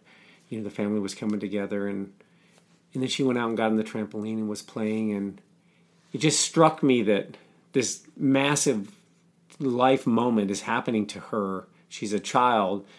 She's acknowledging with me, and then she's going off, and just I remember thinking, like what's going through her head, and what to watch her play, and just trying to, I don't know, put myself into the shoes of a 9-year-old girl. And so that really had an impact. That was a few years, probably 3 or 4 years ago now. And so when that came as a diagnosis, our, pre-diagnosis, but hey, there's something wrong, and it's serious. I had those, all of a sudden I could place my kids in that scenario. Yeah. And that was hard to go. They could be coming, and walking up to my casket. And I remember being at a funeral when I was young, and the feeling of it, and going, "You will be," So that's what I dealt with. As a man of faith, like I was really solid with who God is, who I am, and what I believe, and what I know is true, and I'm comfortable with that. With my wife, the same way, because I know that. The things that are most important, she knows. I would like to live, forever with her, and, of course. But I knew that, I know how strong she is and how strong her faith is and all the things that she has around. It was my kids that were more because, she's an adult. Yeah, so she can understand it. And so it's like, how will their life be shaped? And so those were things that I thought about.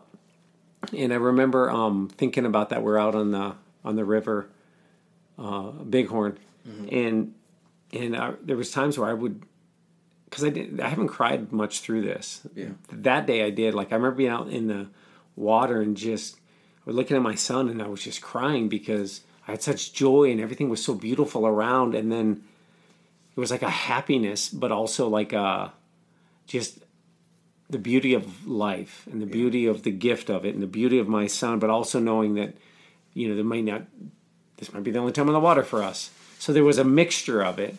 But I remember, I had a moment where like a thought came in my head of like bartering. Yeah.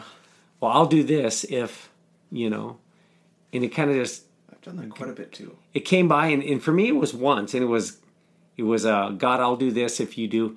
But it wasn't like my own thought. It just kind of came. Yeah. And I remember going, I already did that. Like, there's no barter to make. Yeah. Because, when I was a drug addict and alcoholic and I had been arrested a dozen plus times, and I'd been going through this cycle of addictions, for so long. I was in jail in Los Angeles. I got arrested for a DUI. And I remember getting on my knees going, I'm done with this. I'm done.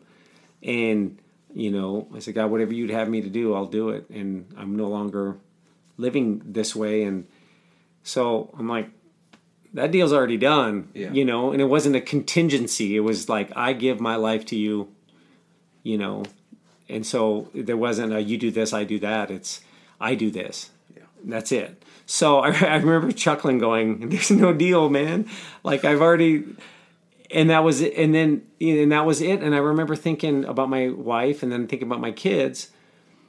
And from a faith perspective, I was like, wow, I would just like to be here for my kids, to like show them, and to walk through life with them, and, and to speak to them about the things that are important, and to speak to them and teach them about things that are important, and to teach them about life, teach them about God. And then I just had this moment where I felt, wasn't like an audible voice, but it was that impression that, and it was, I don't need you. Yeah. And it was for God to draw my children to him, he does not need me. Would I like to be a part of, being in their life? Yes. And so it was kind of a release of going, if you believe in an all-powerful, all-knowing, sovereign God, then, you don't need, he doesn't need me, and I don't mean that in a callous way. It's like, you just like, this is God. Like he's got it. Like, he doesn't need me to work out his plans. Now, if he chooses me, great. And so that was my process of going, okay, I realize I can release this stress of going, I I need to be here for these things. Going, if I am here for these things, great. If I get to be there for that, what a gift. Yeah. But if not, these are the things I'm going to do until then that are going to, show my kids what I believe is important and for them to know. And, for me, luckily, I've been telling them stories for years. Mm-hmm. So there had already been, stories and things that, hundreds of them that they'd heard and ones that they were recorded so they could go back to. And so what's interesting is, I know that some people will be very angry to hear me say this, but for me, mm-hmm. cancer has been a gift. Yeah. And I don't say that for other people. I'm saying for me, it has been a gift. And because there's so many discoveries and things that have happened through this that would not have happened otherwise. I had the opportunity to start telling stories. That was just the way that happened, kind of walked me into a kind of a new, area that without the process of the diagnosis would have probably never happened. Yeah. And it also allowed me to share things to adult audiences that now, when my kids grow up, they will be able to hear. If I'm here, they'll hear me, but if I'm not, they'll be able to hear from me directly, because when they mature and they can listen to these, stories, then they will know me. And so that was just a great gift, too. And so I've been able to connect with people in a different way. Yeah. And see, that I totally understand that, because for years I've been told, and it took me a while to really accept it, I think, just because, after I was done, technically I'm in remission, so I'm not cured, but when I was in remission, my health journey was by no way complete. I still had years to deal with the results of surviving it. But in the past 3 or 4 years, I've really been more and more accepting it as a gift, just because even though I may complain about how I can't relate to people my age, I love my perspective. I'd rather have my perspective than be able to relate to people my age. And just the way, the way I think about everything, the way I do things, even though I may have some insecurities and difficulties getting back into the world, I'm weirdly glad that I did get sick, because it really helped me figure out me a little more. Yeah. I think it's well said. It's when you go through, we talked about this before. You can go to college and get an education, and you can go, into a trade and start to get educated in that, and those are all good things. But there's when you walk through life-threatening illness, it's like the show Naked and Afraid, where you're like thrown into this foreign, ecosystem where you have to survive. Yeah. And you get a skill set in that, and it can sharpen you, and it can also, I've seen people spiral, and I've seen people go into really very difficult places, and I've seen people go there and come back. Yeah. There's been a lot of different scenarios I've seen, but you said it early. All the stuff that doesn't matter just goes away. Yeah. And that's one of the great gifts of dealing with, a journey like this, is all the stuff that used to bother you, you just don't care about. Yeah. And I like to have thought that I was pretty good at, having a thick skin, but not really. I just had a thicker skin than the razor thin skin I grew up with. So It's thicker, but it's not really like thick. And, there was a focus of things that I'm like, nope, not interested in that, not interested in that. I'm going to narrow my focus on the things that are most important. And I'd already done that pretty successfully, but it just got even more focused and more, direct to connections and people, and not worrying about, other things. Yeah. And see, for people who are a bit older, like you were 48, right? You had time. You had learned from your mistakes already. You'd had time to develop your life in a certain way, so that if things like this happened, I think it is, well, you still have a path through it that it's a little easier for you to focus.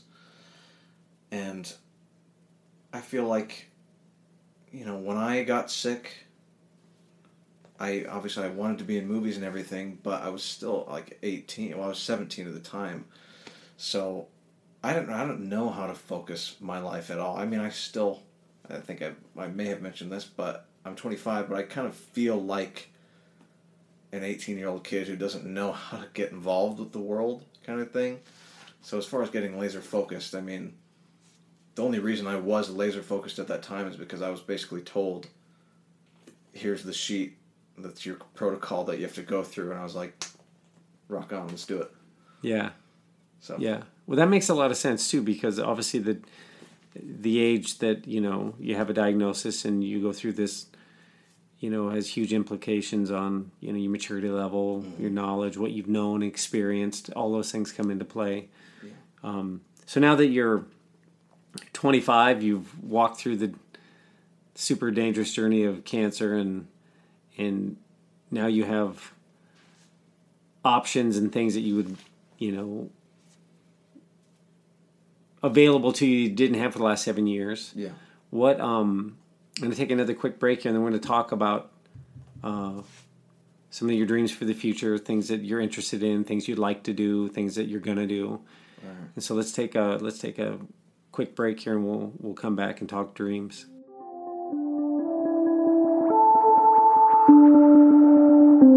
And we are back.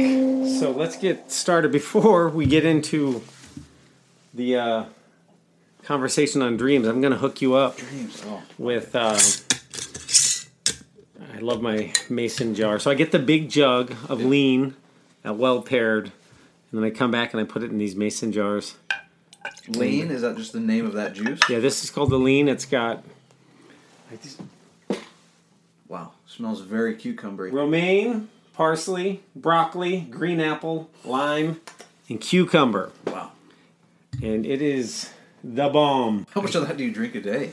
98 ounces. Oh, wait. Yeah, 96. I do 96 ounces a day. Jeez. That's been, from the time we started, when we got diagnosed, that's been a staple. So, well-paired jugs at least twice a week, sometimes more. My wife does some here, just can't keep up with that kind of volume. Yeah. And well-paired is ridiculous. I love that you say we. You guys have an awesome relationship, you and Cassidy. It's very cool. Thank you. It's yeah, she's an amazing woman.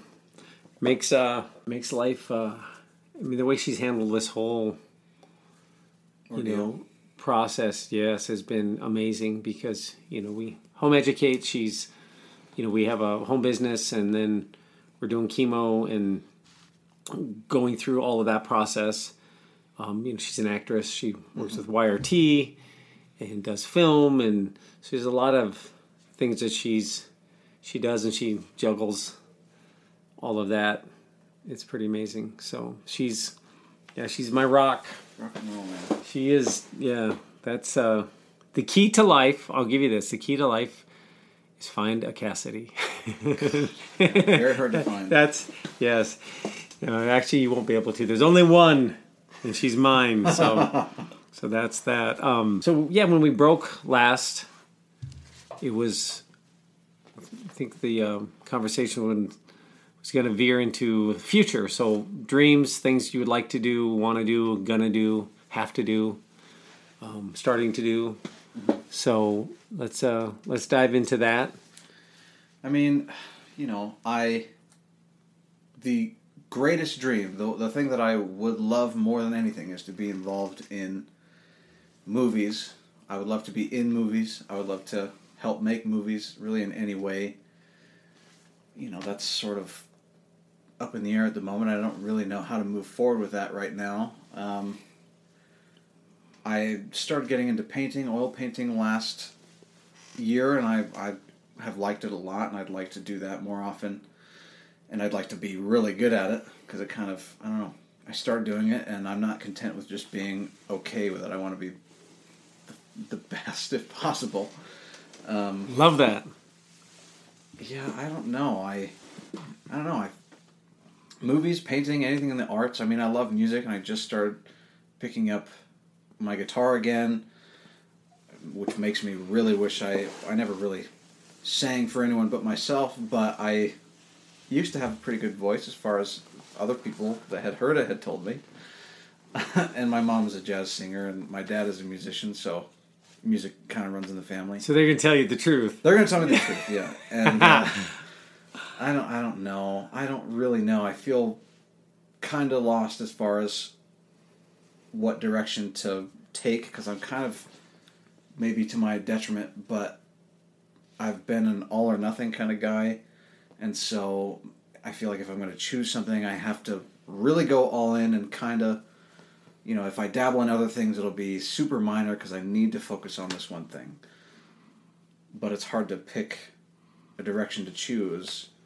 And I know, like, at this point, I suppose if I went to school for film, that is an avenue, but I almost feel like if I was to go to school again, it should be for, which I hate to say it, but if I were to go, I feel like I'd need to do something practical. And I don't know. I don't really care. Why? Why practical? Just so that I don't have to worry about, so that I can get a safer job, which, God, I don't really care about, because it's hard for me, like, I have a really hard time caring about money and really survival in general. I'm not interested in just surviving with the bare minimum. I want to actually experience life, otherwise I'll feel like I've wasted what I was given over the past few years, or 8 years or whatever.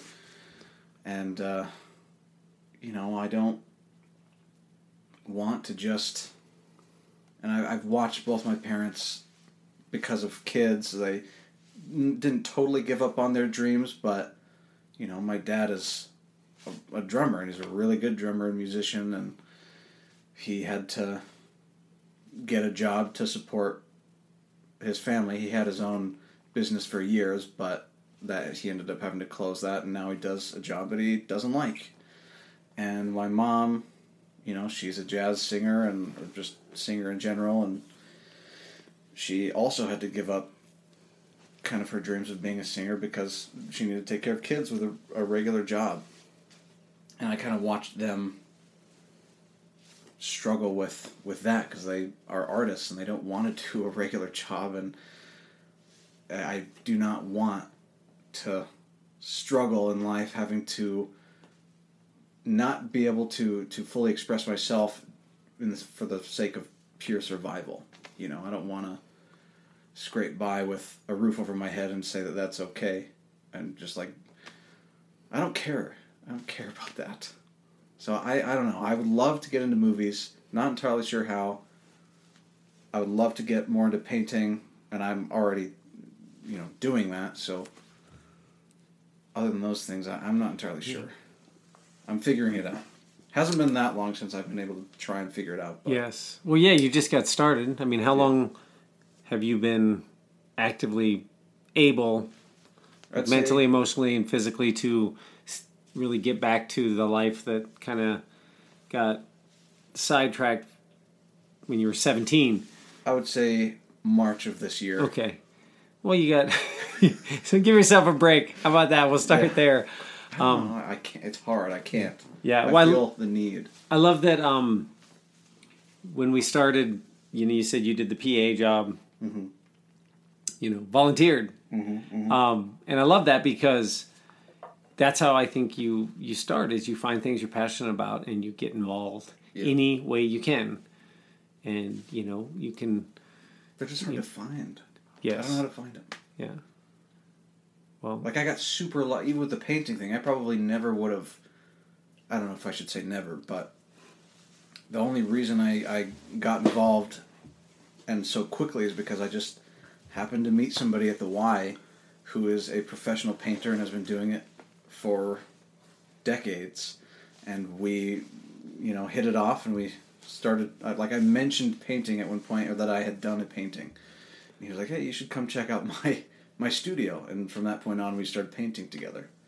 So, I don't know, these. So it just happens. It just happens. It just comes. So then you can relax and just know that. I'm not happy with that. I feel the need to find these things fast. So why? It seems, the arts, where you want to go with, whether it's music or film or painting. What about expression is so deeply rooted in you that all paths seem to converge on the arts? I don't know. I feel like I have... It's just in my blood. I mean, my parents are artists. My brothers are artists. Sometimes they don't use it very well. What was it like growing up in your home? If you say your dad was a drummer, your mother a singer, jazz singer. I mean, there were plenty of days, when my dad had his own business, he also had a room that was dedicated to drums. And so there were plenty of times maybe I was homesick, I'd be at his work with him, and he'd take his lunch or just an hour out of his day, and I would just listen to him play drums on this crazy monster of a set. And, my mom would walk around during the day when we were home, maybe on a weekend or in the summer, and just sing and do vocal exercises. And she's also good with pastels and drawing. My oldest brother, he is a very good drawer. We can all draw, so everybody was just doing art stuff all the time. It. And I remember I barely remember it, but there's a newspaper. Well, it's the newspaper, and I don't know if it Enjoy. You know that. Mm-hmm. My mom has the page that was taken when I was probably like 5, maybe 5. I'm not even sure, but she was singing at the Yellowstone Art Museum, I think, and I remember being in the crowd, but I was kind of left. I was in the front row and I was watching her, but I think I was with my dad, and I just didn't. I wanted to be with my mom, so while she was singing, I ran up to her and she got on her back. She gave me a piggyback while she was singing, and that ended up being on the cover. Love it. So it was very artistic, and I feel like that's just the best way for me to express myself, and especially with. Like, I think one of the reasons I want to get into movies is because sometimes, I mean, we've talked about it, I sometimes have a hard time expressing myself as me, but I feel like if I were to step into a different character, it's just, it'd flow a little easier. So, I think just coming from an artistic family has molded me. Tell me a little bit about your dad. What kind of music was he interested in, and so what kind of music did you grow up with from his side of it? As far as the things he played, or like what was his influences? What was the music of your household? I had a split household, so like they were divorced, and so with my mom, she liked to listen to Earth, Wind, Fire and things, all lots of old jazz people, and I don't know. I can't remember all the people I've listened to with her because they didn't stick with me as much as the things that the people that my dad listened to. Like, I love listening to The Who and Led Zeppelin and now Chicago and Rush and lots of rock. But I know my dad, he's been drumming since he was like 4, maybe 3 or 4, like his entire life. So if you were to ask him who he is, he's a drummer. Or a musician, he would probably say. But, he's not really interested in just playing rock. He can play it very well, but he likes basically anything. He likes to learn as much as possible when it comes to this stuff. So if it's like more tribal African beats or some kind of, Spanish swing or jazz, doesn't matter. Yeah. He just wants to learn it all. So I've had and there's some really out there pieces that I've heard from him where it's almost not even drumming at that point, like it's just its own thing. But yeah, I don't know. I've influences from all directions as far as music. That's good. And you play guitar then? I'm just now getting back into it. Like, the guitar I have was a Christmas present when I was like 14 or something like that, and I didn't touch it for like a decade almost. So I'm just now getting back into it, but I am picking it up decently fast. I mean, like 15 minutes a day, and I started a month ago or so, and I can play a song. Nice. That's pretty cool. Nice. I just pulled out a guitar. I had a friend that was just a absolute phenom. Yeah. And he taught me a few things, and I just kind of picked some things up.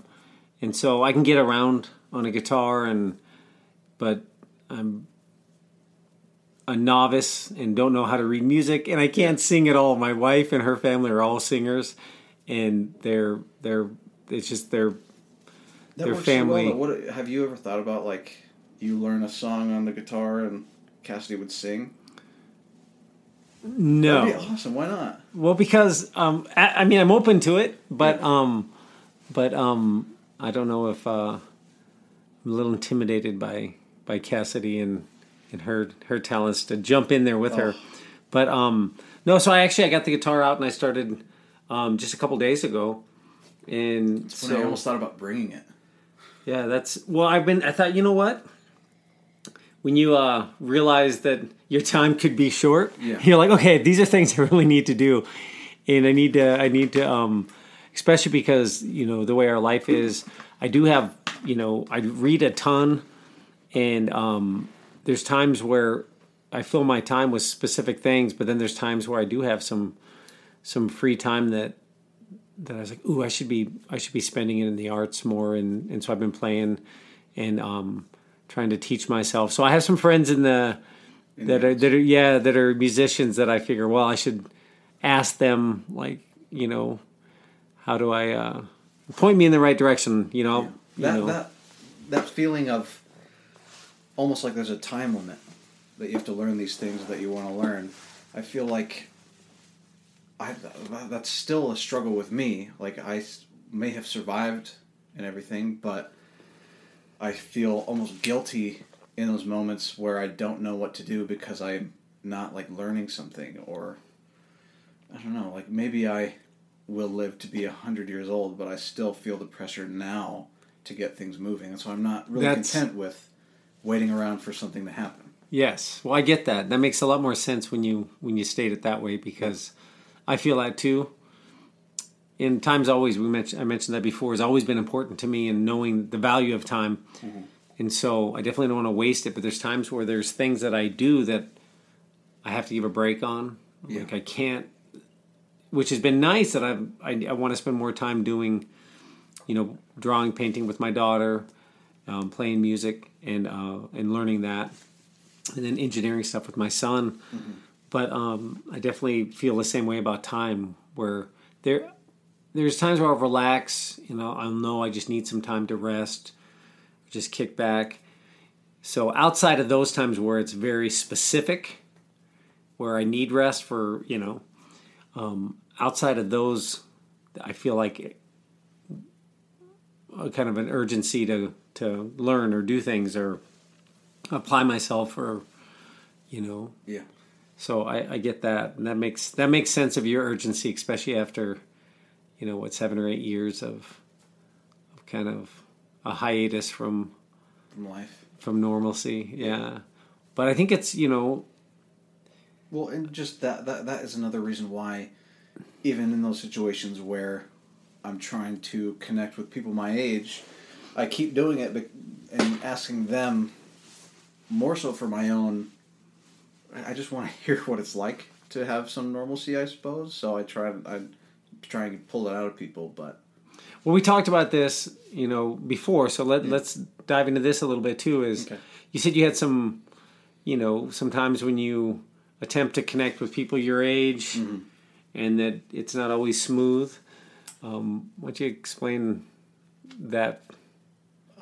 Well, there have been plenty of times in the past, let's say, mainly these last 3 years, where I'll really feel the need to go out and, the main health stuff is either taken care of or is being taken care of.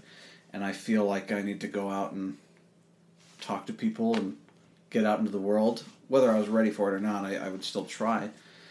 And the people, I feel like, even if they're my age exactly, like if I was 24 and I was talking to a 24-year-old, it was like I was talking to an 18-year-old. I couldn't relate to them at all, it seemed like. The things that were important to them had zero effect on me. It seemed like it was reciprocal, like they didn't want to hear what I had to offer, or even if they had some interest by the end of the conversation, it may have been a little too much for them, so it ended up being kind of a, not the greatest experience. Too heavy for them. Yeah. Yes.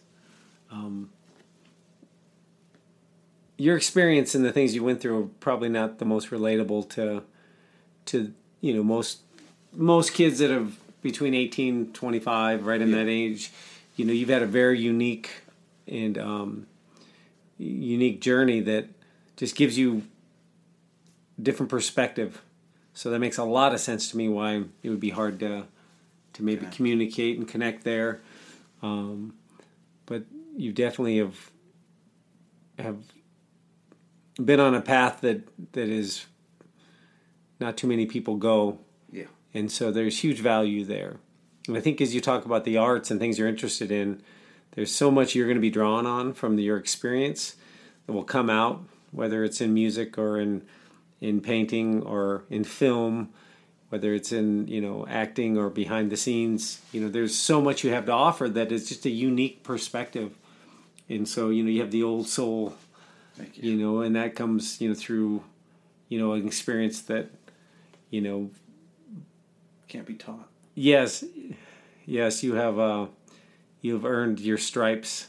Thank you. Yeah, and that's and it is a powerful thing, and so I hear you and I hear you talking about the places where you feel like you have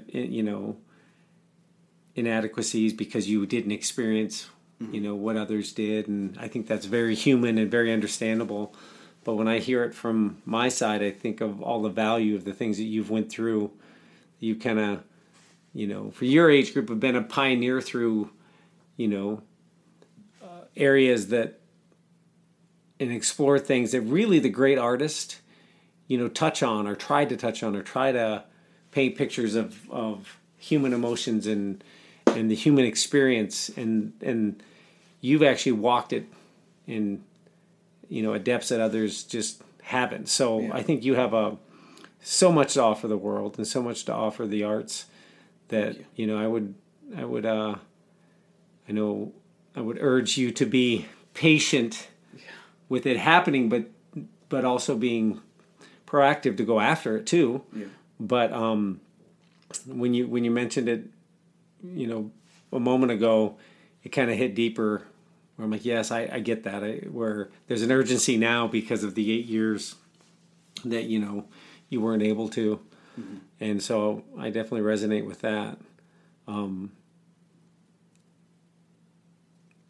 It's just hard because right now, even if these things that I may not be able to express the best in words, and maybe at some point they will manifest themselves in art form, I still have to put the time in to get to that stage, and that's kind of frustrating too. So I don't know, I really did not want to spend like the entire decade of my 20s, which maybe is a common experience, but I didn't want to spend that entire decade learning just so that in my 30s I can somewhat, articulate how I feel and sort of communicate to the world in a way that people are willing to take in. Yes, but it you don't get to choose sometimes. I know. Yeah, I know. And I think that's just a happenstance of it, is that there's an opportunity there if you choose to. Yeah. What was it in the end of Tombstone when he's talking about normal life?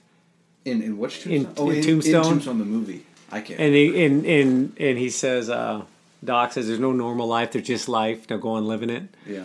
And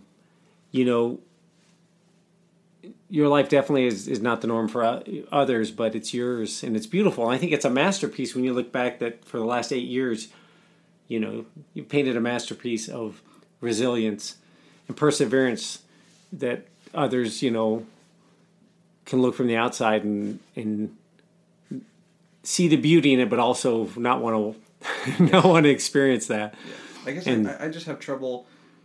I don't know how to put it in a package that has a positive spin yet, I suppose, just because I'm still kind of recovering and I don't know, I'm still feel like I'm living it a little bit, but